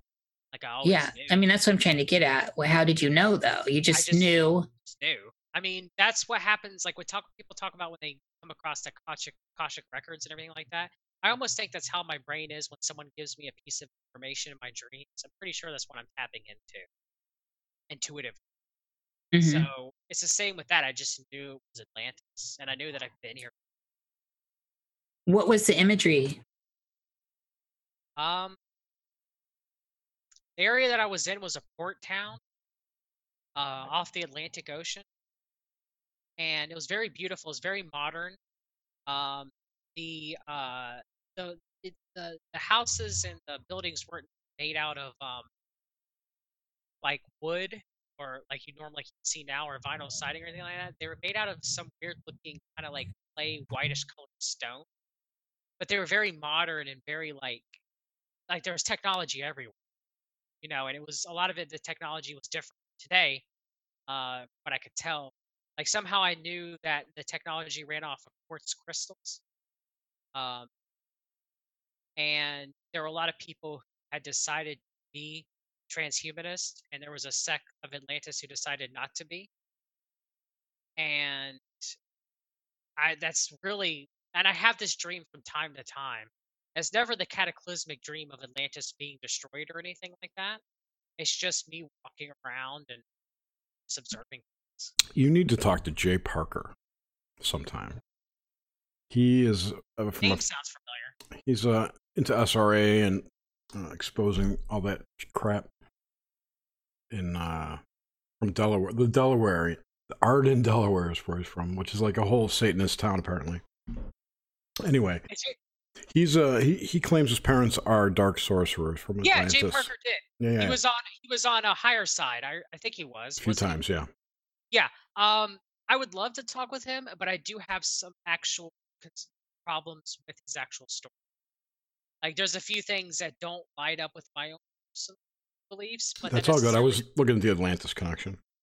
Yeah. I'm not going to say that he didn't go through all that, because I never want to take away from someone's experience. It's just there's some things that I just don't. It doesn't jive with. And that's cool. My thought was that maybe if he really does have Atlantean bloodline, maybe he's got some energy that'll wake you up or something. I don't know. It'd be worth trying to talk with him. Yeah. I mean, he says it's a fascist state, I remember him talking about that on the podcast, which it was later. It wasn't initially. Initially, it became a transhumanist state. That was the downfall of Atlantis. Was embracing transhumanism, but the downfall of Lemuria was embracing the left-hand path. So in downfall of Mu was just war. I mean, Mu is the Earth civilization. Colonization war was the downfall of modern and ancient man. But Yeah, how do we know this? I don't technically know this. It's just everything that's come to me through dreaming and what Yeah. I've read. It just feels right to me. I Mm. think now is it complete? Could it be 100% wrong? Yes. It's not like I know any. It's just things that I've intuitively picked up and what I believe to be true. And if you say you don't believe it, I go, okay, that's not. I'm not going to disagree with you. I think there's too much. Again, they're just stories, but there's too many stories about Atlantis and Lemuria for it not to be representative of something. What that something is, I don't know. I mean, yeah. I mean, where do you think we got the name Atlanta from? Where do you think we got the name Atlantic Ocean from? Sure. But I mean, like the Orion War, the story of the Orion Wars, and Mars getting blown up by the Pleiadians. I How forget. about that? Well, I don't think it was the Pleiadians. Whatever it is, you know what I'm saying. All those stories and all these wars and all these people are part of the story. Like some people are part of it, small percentage of people, right? And they have dreams about it, and they're in contact with beings who were part of it or had incarnation. Yeah. There's like this enormous backstory to the universe that a lot of us are excluded from. So does it make that real or less real? I don't know. I know. Like, Atlantis is in the same category for me. Like logically, I'd like to say that more than likely these are all dreams and it's not true, but the intuitive side of me thinks it is true. So I don't know. That's why I'm not 100% being like, yeah, I used to be a reincarnated Atlantean because I don't know. Do I feel like I was my intuition and my dreams and stuff? Yeah, I do think that I was, but it could be some bullcrap. What if these dreams and memories or intuitions of of these places anchors the energy and keeps them in existence?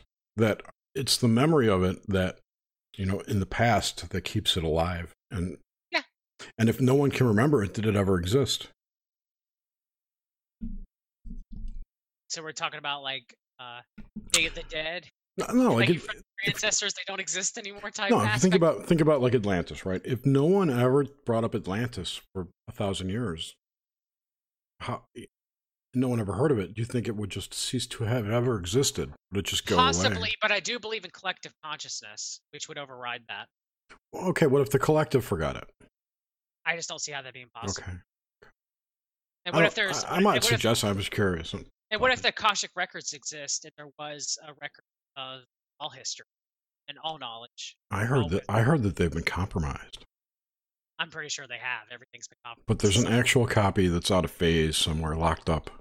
Everything's compromised. Everything's co-opted. It wouldn't surprise me if somehow the Jesuits got the Akashic records. They got hold of everything. and changed some things. They took the Akashic records hostage. It's in the basement of the Vatican now. Yeah. That would be perfect place that's the perfect place for the Akashic records to be, by the way. But that's just how my logic, like I think it's a possibility that I was Atlantean and that from there that maybe if I was Atlantean that I did come from Mars and Mars was blown up and the asteroid belt there was another planet, should I say, it was Tiamat. And that it was, where the asteroid belt was blown up. Right. That's what I meant, not Mars got blown up. But yeah, is it a possibility that I was once originally from there? And I don't think the Pleiadians did it, though. To my knowledge, I thought the Pleiadians were I hate using these terms; it's not necessarily correct. More of a right-hand path alien race compared to the reptilians and the Greys. And I think they're half and half. They're like they're a half-calf kind of culture. So you think they're like us then? No, we're all bad. It was God, I'll look it up. I'm pretty sure it was Pleiadians. Yeah. But yeah, I go back and forth all the time whether or not any of this stuff is what I truly believe or not because it's nothing I've seen right in front of my face. I'm like Mulder. I want to believe. I want to believe this is all true. I don't really don't. So But you believe in reincarnation. 99.9% sure, yes, that it's real, but there's also 0.01% chance that it might not be. This might be the only life I ever get, and I'm dead. I mean, my heart of hearts, I don't think that's true, but it's just Yeah. like how I look at flat Earth. I've never been to space. I don't know. Like 99.9% of me believes Earth is round, but there is a possibility since I've never been to space and seen it for myself, it could be flat. Could be Yeah, cube. and that just sounds healthy to me to keep that's agnostic, right? Where you're just open to it. Yeah, I mean, like I do believe in Yeshua and I do believe in the Creator, um, but there's still a part of me that says that it may not be true. But I mean, everybody has doubt.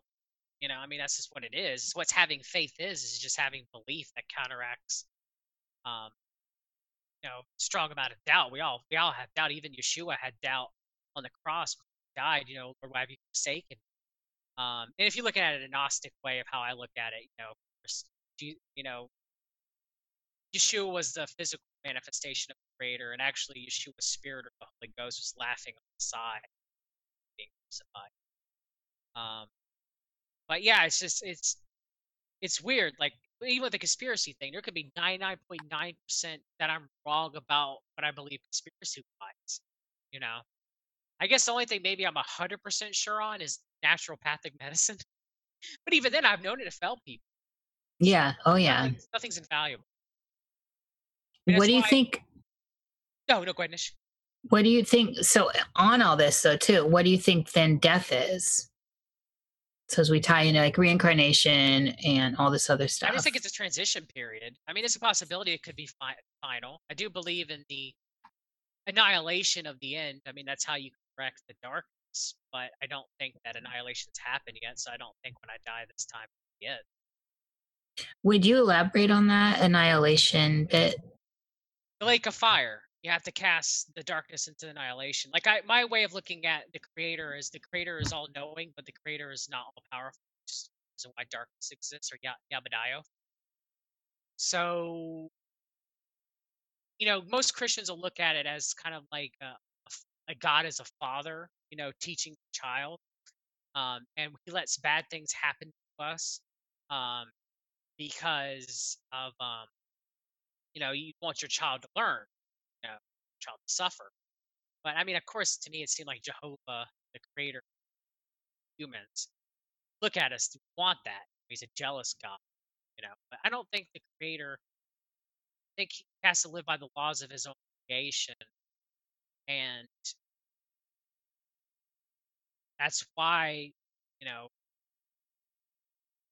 when you talk about the Bible and you see miracles that happen all the time, you know, have you guys ever seen the movie Risk Cutters? I know I'm going all over the place, but it is relevant. I have not. Not me. Okay, it's excellent. It's an excellent movie. I recommend you guys see it. Um, the actor, I think his real name is Patrick. He dies. He commits suicide. He goes to an incarnation of Earth where it's just more depressing. It's more sad, depressed, and can't smile. It's just like a lower plane of existence. And Tom Waits is actually the man in charge there. He's an angel.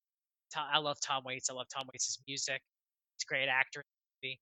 I do recommend anybody's watching it. But I have a kind of a way of looking at that, where um, there's different planes of existence. There's higher and lower planes. Earth is probably somewhere, this universe's existence, third dimension, somewhere probably smack somewhere closer to lower realms. Um, but yeah, it's just I don't know. And I guess maybe I've lost where I was going. Well, But death. We were. I mean, I don't know. I mean, I believe in reincarnation. I believe that one day, um, all souls who walk with light won't have to go through suffering anymore. Now, when that day is, I don't. I know Well, what do that you think the point of all this, our waking life drama, the drama of life and living is? to gain gnosis, to gain wisdom. I can back up to that for sure. That's what it feels like to me, at least. to overcome suffering. I mean, how do you overcome suffering?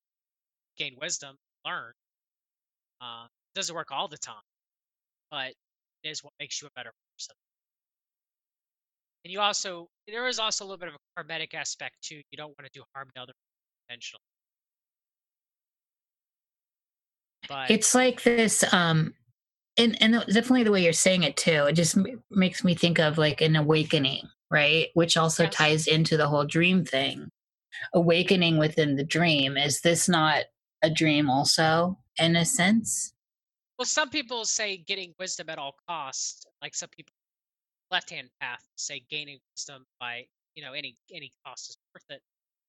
I mean, to some degree, I can see that, but I mean, when it comes to really dark means of gaining wisdom, I just don't think it's. I mean, that's why the Tower of Babel fell, why Atlantis fell,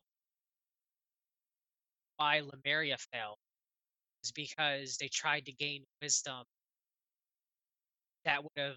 You guys ever seen the movie Dogma, Kevin Smith? Yes.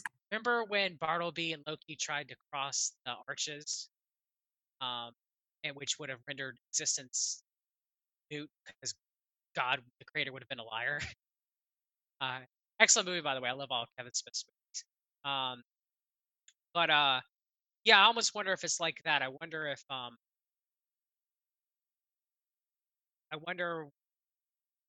I don't know. I don't know. I wonder if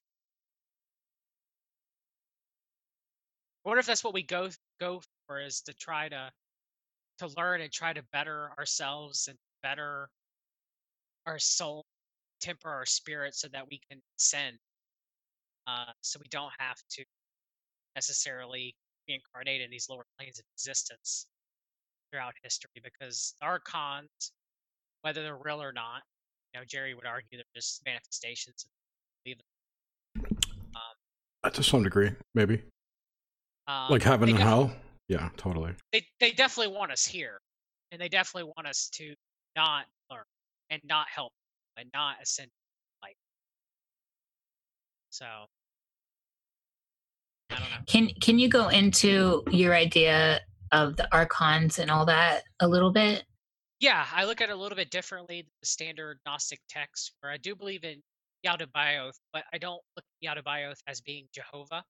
I look at Jehovah being separate, and I look at Jehovah being with Sophia as his bridegroom, where other archons are mainly the the gods that um, people worship in ancient time. If we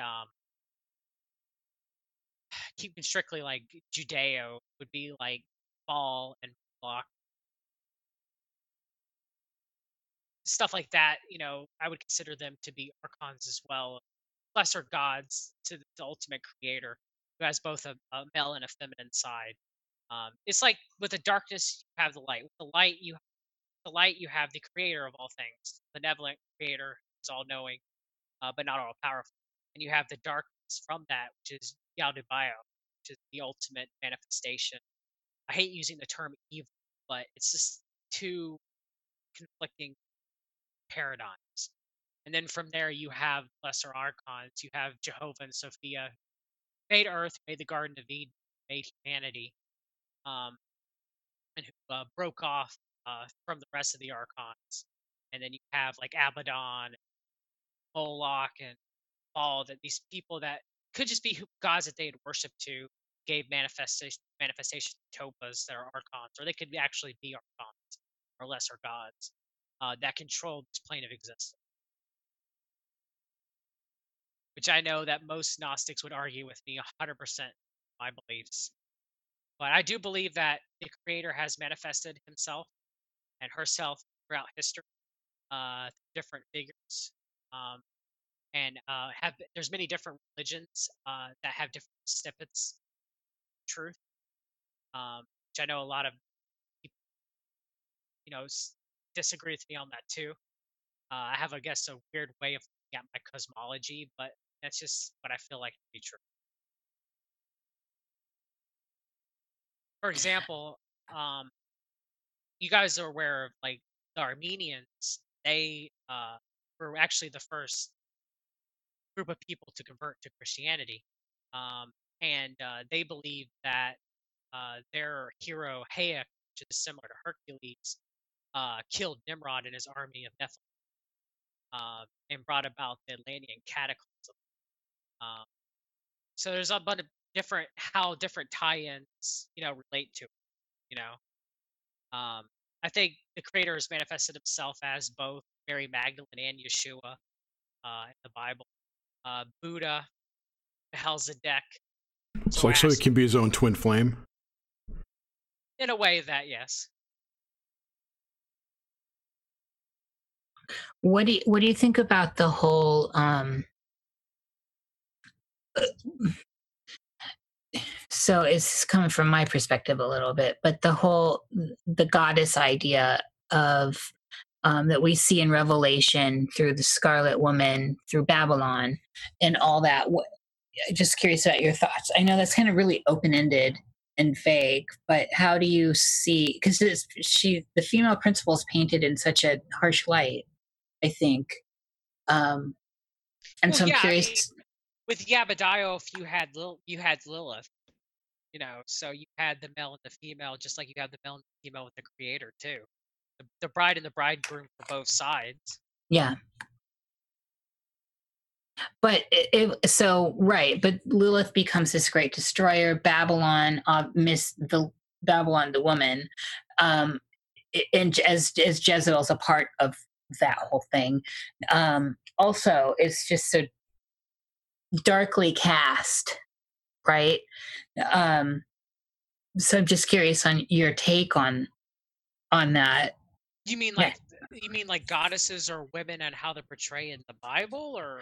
Well, it's a female principle. So yeah, goddess. I mean, I view that I don't necessarily have to move into language that's like gods or goddesses. You mean like divine masculinity and toxic masculinity and divine femininity and toxic femininity?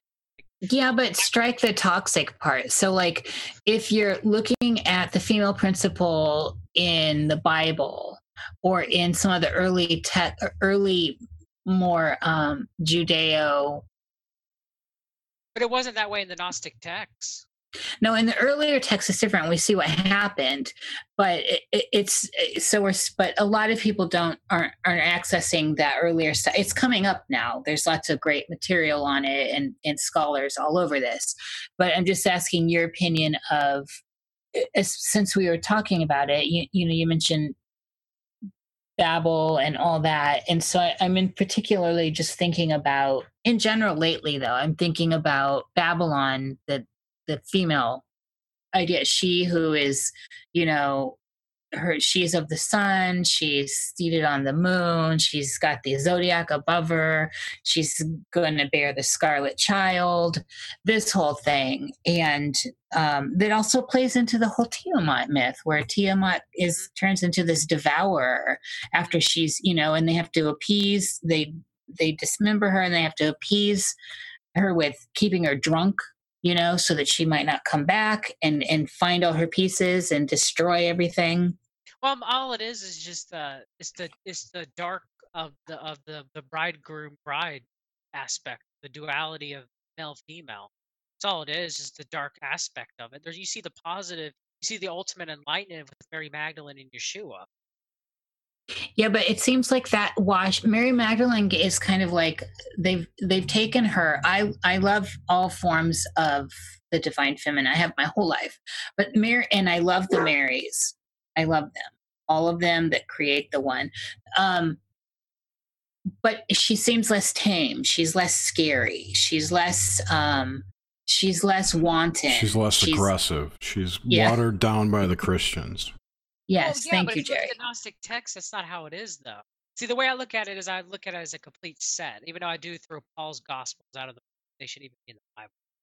I think Paul was a deceiver, but I think when you read the Gnostic texts and how they revere Mary, not all of them did, you get more of a complete picture of the whole, the divine of the bride and bride.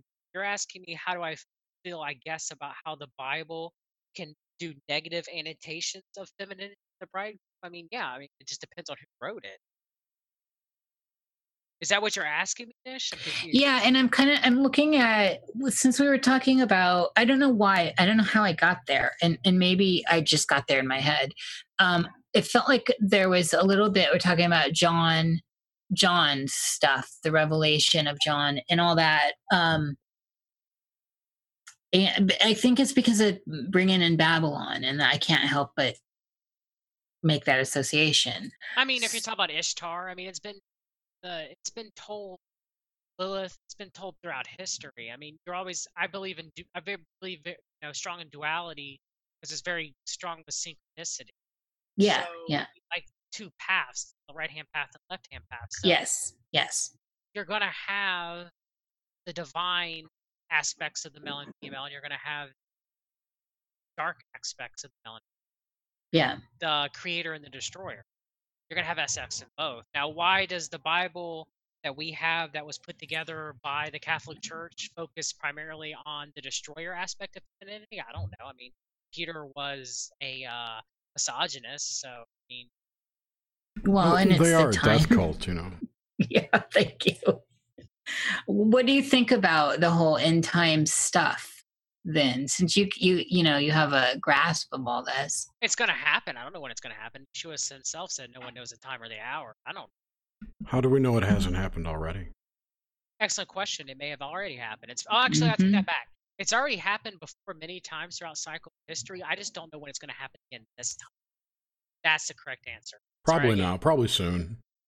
But do you think we're in some sort of do you think we're in these times? Or some in final turning? Eventually, yeah, it has to be some sort.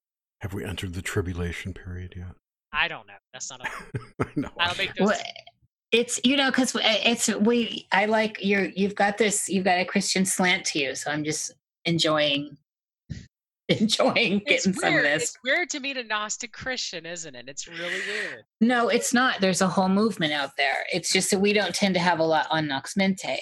So for whatever, it's not intentional. It's just, so it's fun for me. Dice. Like I believe. Yeah, exactly. I believe, like you said, I believe in positive manifestations of the bride and bridegroom and negative manifestations of the bride and bridegroom. I believe in positive manifestations of the creator or the light, just like I think there's negative manifestations of the darkness.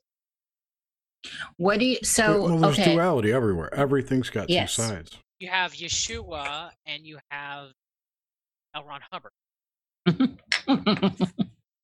What, were people going to think I was going to say Crowley? Crowley was just a hedonist. I love L. Ron really had something going on. Oh yeah, he did. He definitely L.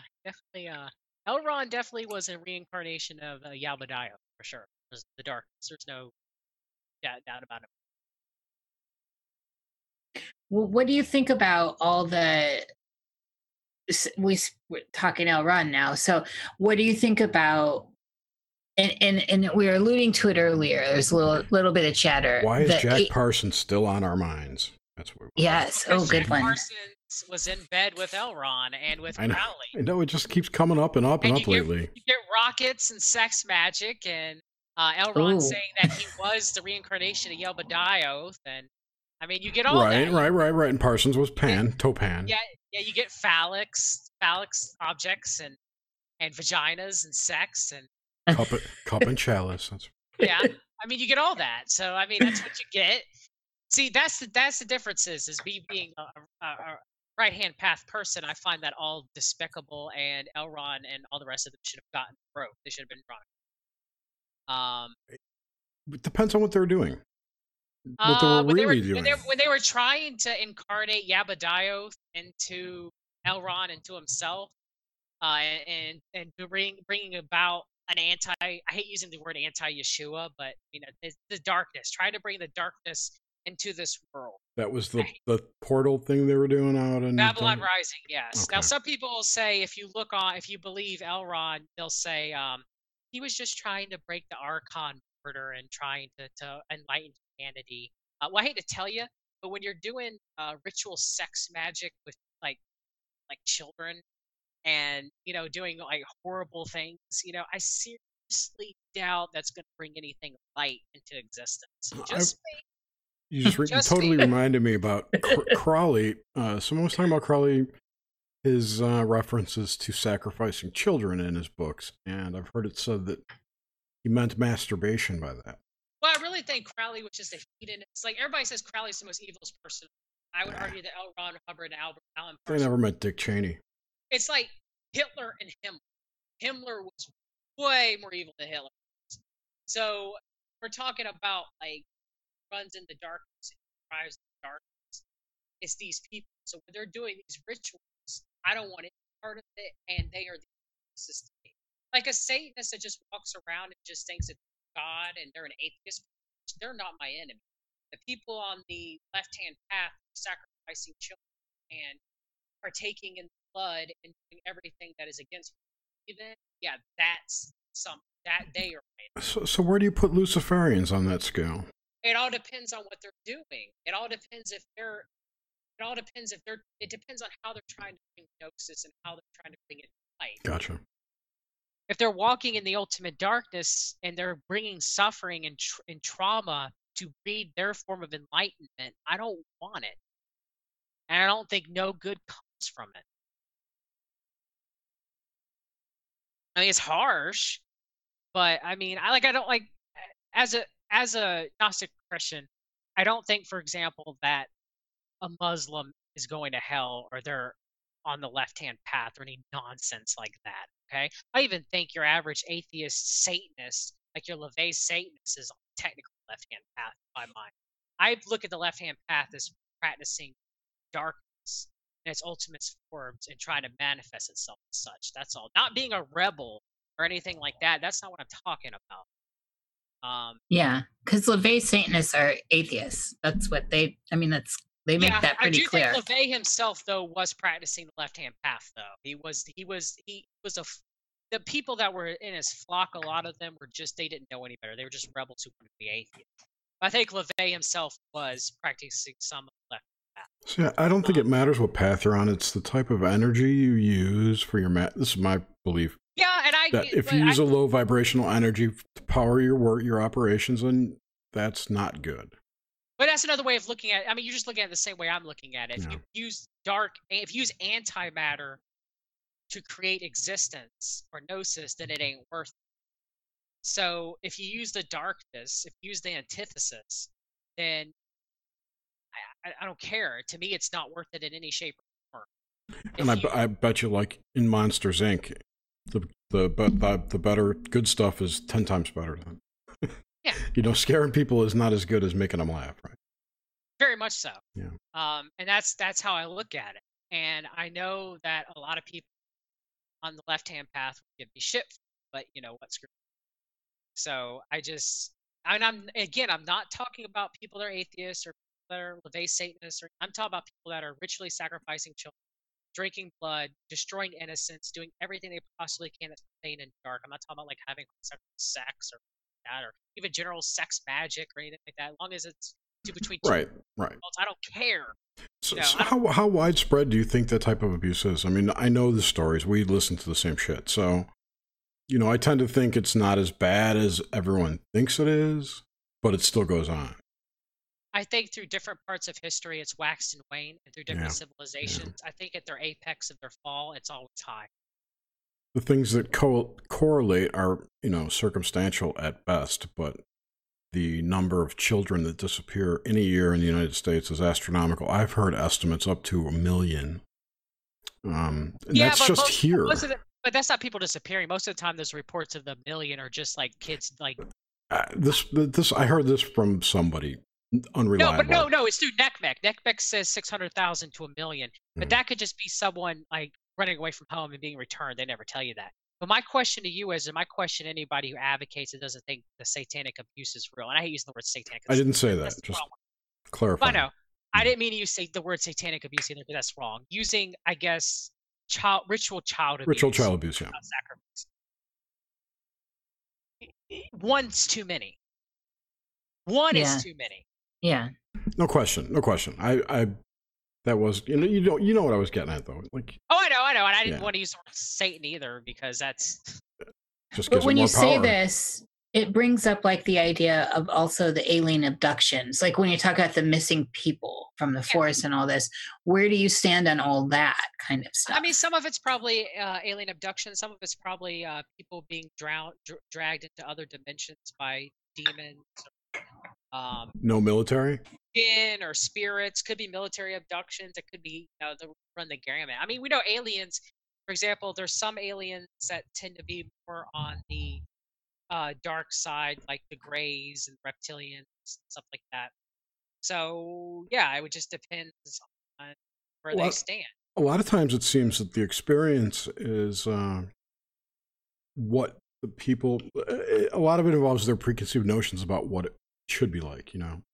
If all you've heard is horror stories about alien abductions and anal probing, you're going to expect to be anally probed by an alien, and you probably will get that.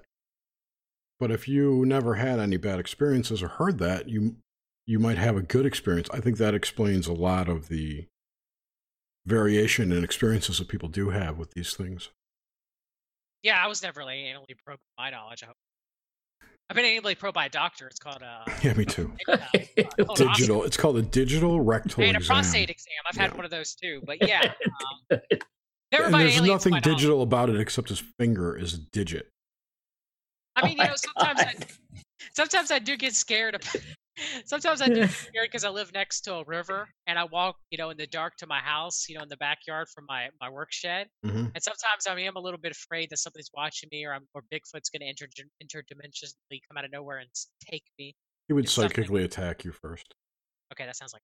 Yeah. So hopefully he doesn't put it in me. I think usually, from what I've read and heard, that you got to go near it. It doesn't really stalk people. Although some people do have them come to their backyard and they feed them or something. And my son is obsessed with Bigfoot and with aliens too. So Good yeah, for him. it's Good funny. for him. I guess Yeah. it rubs off. He's trying to impress me. Let me talk to him. I'll tell him it's all fake. Oh, don't. He still believes. He still believes in the Easter Bunny, Jerry. So, Hey, let him alone. going back to your abduction experiences, were they beneficial in any way or allow you to get past certain things? I mean, I'm trying to figure out why that happened. Was your dad in the military at all? Yeah. Okay. My family was in the military. Well, my grandfather was in World War II, but he was drafted. Yeah. He hated, we didn't hate them. He hated being in the military. He loved the troops. But no, none of my family has any CIA background, any military background of any kind. And none of your stuff left any physical marks, right? No. So I would put that more on like an astral experience or a lucid experience.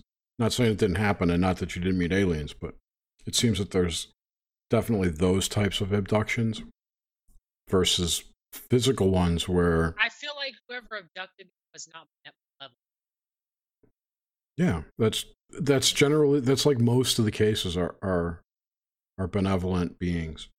And what I've heard and what people talk about happening is that after you're visited by these beings, somehow the government can track them, and that's when they'll send to my lab in to anal probe you in an alien mask, or they'll drug you up and give you a false memory or whatever.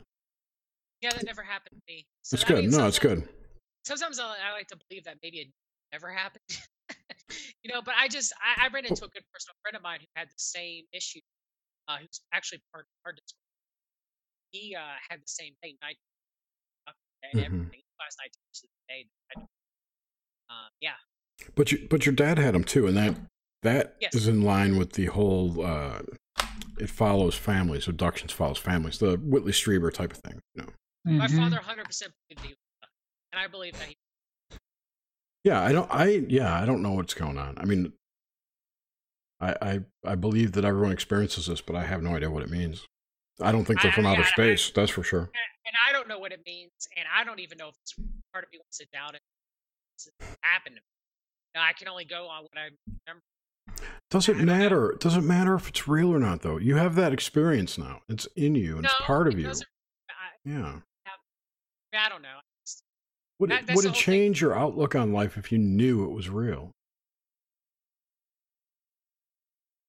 I don't know. I always thought, if I finally get to know that everything I know about conspiracies and stuff, I'd be an agent who's got a gun, and I'll probably smile like, accept that it's finally not batshit crazy. You know, I mean, I always figured out, you know, are you gonna kill me now? Okay, well, at least I know that. See you around again. You know. I'd be like, I'm gonna haunt you, motherfucker. I hope you like ghosts. I don't know. Like, I go back and forth. I mean, it's the logical, intuitive. Like, I'm very intuitive, but I'm also very logical. You know, it's always a constant battle. Yeah, I'm not looking for a right answer. I'm just discussing. Oh, I know. And is there a right answer? No. Well, I don't know. And it is a subjective between every person. You know, I mean, I don't believe 100% is 100% objective truth. Yeah, there probably is. Yeah. Your experience is custom tailored to your preferences in the virtual earth. I think it's some way. Even though I can't, I will say this one thing. I cannot stand simulation theory. I can't. Ooh, dig into that. There's just something in me. It's a knee-jerk reaction that I'm not going to say that there's not divisions, there's not planes of existence. Don't get me wrong. I just don't think it's like simulation in the way we look at it, that creators playing Sims and I'm just some code. I just can't. No, it just can't be. Well, isn't it more like you're that your flesh is more? Isn't it more like Westworld, Jerry? In the end, like the whole sim theory that you're being broadcast, your consciousness is being broadcast into your flesh. Yeah. I don't really think that's assimilation, though. I think that's just. Think that if you could jump between bodies, or get, I don't know. I don't think that's possible. If you watch Westworld, you'll understand kind of the model. I understand what you're saying, that the body is a receiver, like a cable box, and the central node is sending a signal that I am John. And then if the signal got crossed and got sent to you like Freaky Friday, then I'm Cherry and you're me. Is that what you're talking about? Not really. I think, well, I don't know how everyone thinks about it, but the idea of sim theory is that this is like a fully immersive Sims game. So you've got a character that you run, but you also feel everything that is. And, a lot of people talk about how could be that we got into this, we built this, we came into it, and we forgot. And we've been reincarnating millions of times. But way back in the beginning, it might have been a virtual reality game or something like that. Maybe. But we're still flesh, we're still as it appears also at the same time. Right. And right? What we know from science is that when you dig down to the smallest particle, you find the 0 point field and nothing after that. Yeah, I could see that, I guess. I don't know. To me, it just seems, I don't know. That's my thing. It's like I think when you got Scott Adams pushing it and Mike Cernovich pushing it, you look who's pushing simulation theory. It just makes me knee jerk. Two people I do not follow. Yeah, they're pushing it very hard. Collective consciousness. They're one of the foremost drivers of it. Well, I think that's a very real thing, the collective consciousness. I do too. That's got nothing to do with sim theory, really. And I could tap in being intuitive. I could tap into the collective consciousness. Everybody can. That is, that's true. quote unquote, your higher self, as far as I'm concerned. Yeah. Mm-hmm. Well, what do you think about the idea of space above us and all that beyond space? Like other planes of existence? Is that what you're talking about? Like physical space. Outer space. Yeah. I don't know. I go from it not existing, just being a manifestation, to it existing, and there's many universes and planets and alien races and back and forth. Is that what you're asking, Nish? Like, it could be depends on the day. Is it real? Do you think what we are told about space and the pretty computer graphics? No. Yeah. No, I'm pretty sure the moon is some artificial satellite. Yeah. See, that's what I was trying to get at. No, I'm pretty sure the moon is some artificial satellite. I mean, it rings like a bell. Allegedly. Why it was put there, I have no idea. Like Tiamat exploding. It's apparently the director's studio for the Truman Show down here. Possibly. It could be the Archon's director studio. When you get set back, if you go into the light, that's the light. The junction station's on the moon. I've been thinking a lot about the moon lately. And I think... Made of cheese? No, I think that what we see is some kind of projection around whatever is really there. It's a great possibility, yeah. I mean, it's a possibility too that like Josh Reeves talks about that the moon has so many craters on it Yeah. that if it Some got hit by that many asteroids, the Earth should have so many more hits. Not only that, they're all perfect circles, and a lot of Yeah. them face the Earth, which is impossible since the Earth doesn't rotate away from them. There's an Earth-facing side all the time. Yeah. So it really makes you think, Mm-hmm. I don't know. I mean, I'm pretty sure everything we've taught is a lie in some regard. I remember when I realized that years ago, and I was like, well, just need to go on what I think is probably true and do my best to help people. I remember I've been pretty much anti-religion my whole life, but 2 or 3 years ago, when I first was finding out about everything, and I heard an interview with Leo Zagami about the Vatican and how horrible they are, I'm like, I laughed my ass off for like 2 days straight, going, I knew it. I knew those fuckers were evil. It was hilarious. Remember, the Gnostics didn't want organized religion. That was given to us by Peter, which was later refuted by the false apostle Paul. I just meant the modern day religion. Well, I know, Yeah. but I meant like the Gnostics, for example, how they structured churches was they pretty much just went how Yeshua did, which was went around and gave sermons and helped people and stuff like that. And any hierarchy that they had was voted on and it was randomly rescheduled within the group every 30 days. So no one ever had a position power longer than that. So yeah, I mean, Yeah, I don't know. it wasn't supposed to be what it is now. I can tell you that much. I don't think so. I would have loved for James and Mary Magdalene to have gotten a hold of the church and Thomas. Brother James? Yes. Instead I enjoy that Gospel of Thomas. Oh, I love the Gospel of Thomas. It's one of my favorite books. The Book of Thomas the Contender is good too. Yeah, I'm with you on that. I never read the What Bible. do you think the Earth has consciousness? What do you think about the Earth? The planet itself? The planet, not the world on top of it. The world that we live in, the world that is the planet. All right, I'm going to say it's very harsh. I'm going to have a very non-Gaia look at this. Yeah, that's bring what you've got. I think the Earth does have consciousness, but I think it's manifested by the creatures and life forms that live on it. And I think that the Earth itself does not have consciousness. That's interesting. So it's, the plants, the animals, the humans, the aliens, the collective consciousness of even the universe manifests itself. That's what drives, along with, of course, whatever gravitational force or whatever gravity is from the moon and the sun, drives our weather patterns. I think it's a combination of both collective consciousness. I don't think the Earth itself has a conscience. I don't think Gaia itself has a conscience. I just don't. I heard, did you hear the interview with, I hate to bring it up again, Tracy Twyman on THC? Yes. I agree a lot with Tracy. I disagree with a lot with Tracy, but go ahead. Yeah, me too. But I really like that idea about the gods falling, descending to our reality and becoming rocks or part of, or the planet itself. I think she was talking about they became planets, right? So they fell into the third density and became planets. Jupiter became Jupiter. And whatever goddess became Earth, and then they had their own shit going on there. But that was their fall. They left. They had arisen to this angelic state or whatever, and then they fell, becoming the planets. I know she mentioned that, and I just don't agree with her on that. I think that the planets themselves are just material organ. I like Tracy. Don't get me wrong. There are a lot of things that I do agree with her on. Yeah, I don't agree with that either. I just found it interesting. I personally, that's the thing is anything Tracy says, I find it interesting. Yeah, exactly.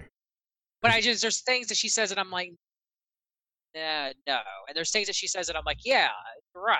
Right. I just like this whole thing about the mountain that you could see out of the side of your eye that leads to in the North Pole that leads to Nirvana or Eden. I've heard that from other people in other ways, and it could be true, but I don't think people are leaving clues to it, but maybe they are. I really don't know. I mean, I do. I mean, I like Tracy. I like her books. Genuflect is very good. Yeah, I want to read it. But I don't. There's some things that she says, like some things Gordon says, and I'm just like, but that doesn't mean I don't like them. I'd actually want to talk with Gordon. I actually do want to maybe debate him one time. We probably end up agreeing with a lot of things more than I think we would disagree about. I think you guys should oil wrestle. Okay, we can do that. Gordon, if you wanna oil wrestle, I'm down for that. We got to stream it on YouTube, on Jerry's channel. So if you want to do that, we can. We do need a special guest referee though. In a safe word. Carlwood. Yeah, Greg Carlwood. There you go. And we can do a little bit of oil wrestling. And that's how they did it back in Greco-Roman days, I heard. We'd ask you the question, the debate question first. You'd wrestle, and then you could answer. There's going to be nothing extra than just the wrestling. Okay, there's not going to be nothing else. But yeah, when it comes to all this woo-woo esoteric stuff, I pretty much my beliefs are everybody has their own personal beliefs, and it could be wrong, it could be right, but is any of it ever? I guess that's the only thing I would disagree is someone who follows strongly the left-hand path and practicing complete darkness and causing suffering and harming the global consciousness or the universal consciousness on a grand scale. That'd be the only person I would be like, hey, stop, But everybody else, I mean, it's just like I have a lot of similar beliefs to Sikhs or to people that follow Zoroastrianism, Buddhists, or Hindus. So I mean, they're not.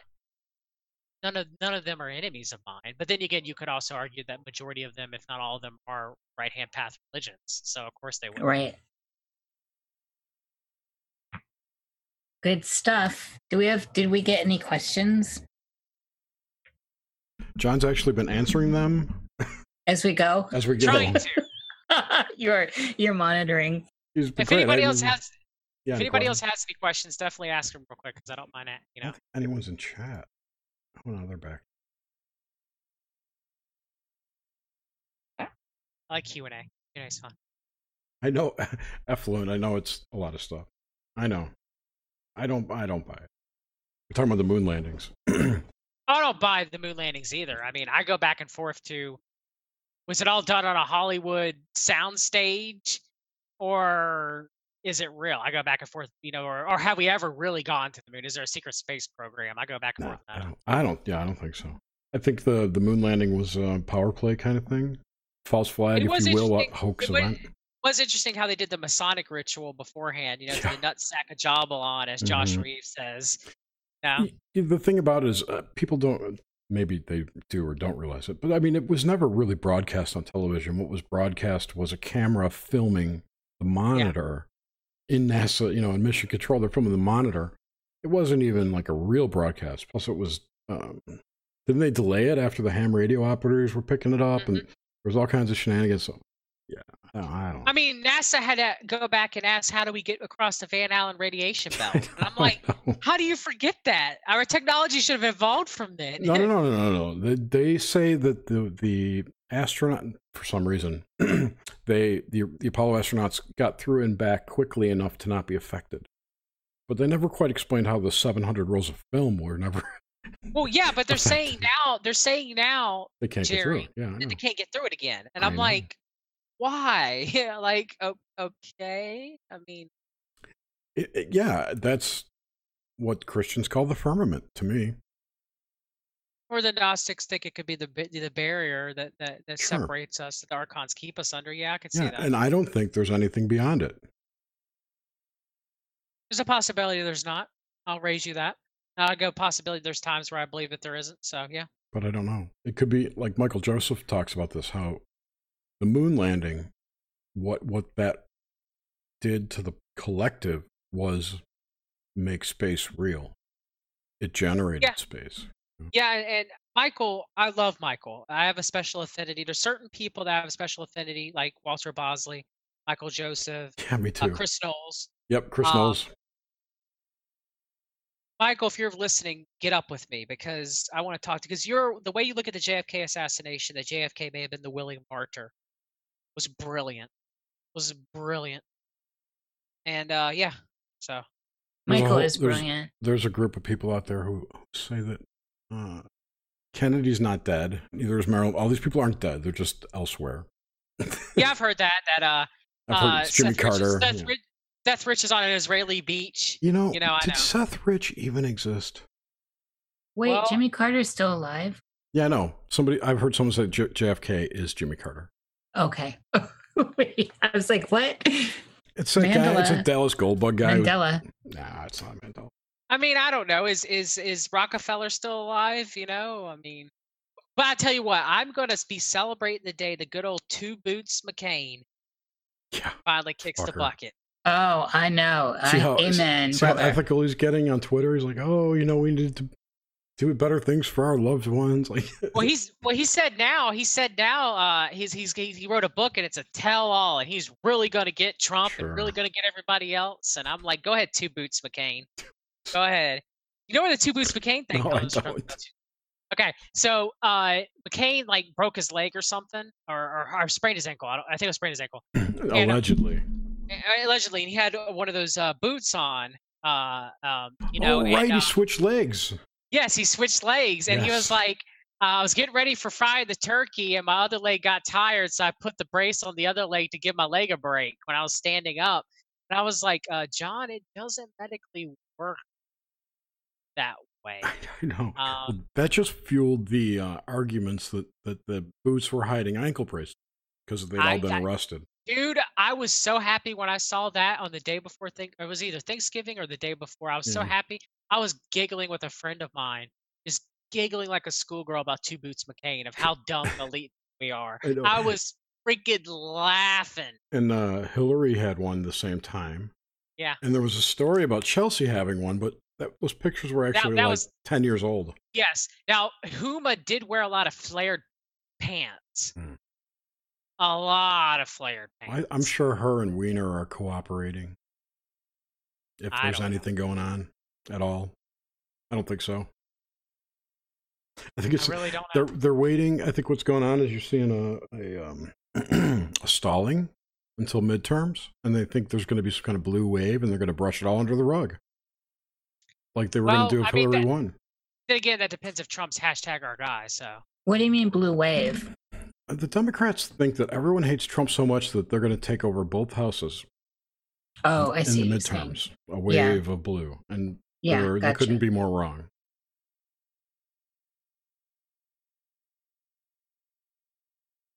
I got nothing else. Yeah. That's a good place to end it. All right. Well, thank you, everyone. Thank you, John. John, you want to talk about you want to plug anything? Or visit my website, fixyourgut.com, and contact me through the website, Fix Your Gut, and I will send you a free copy of my book. Read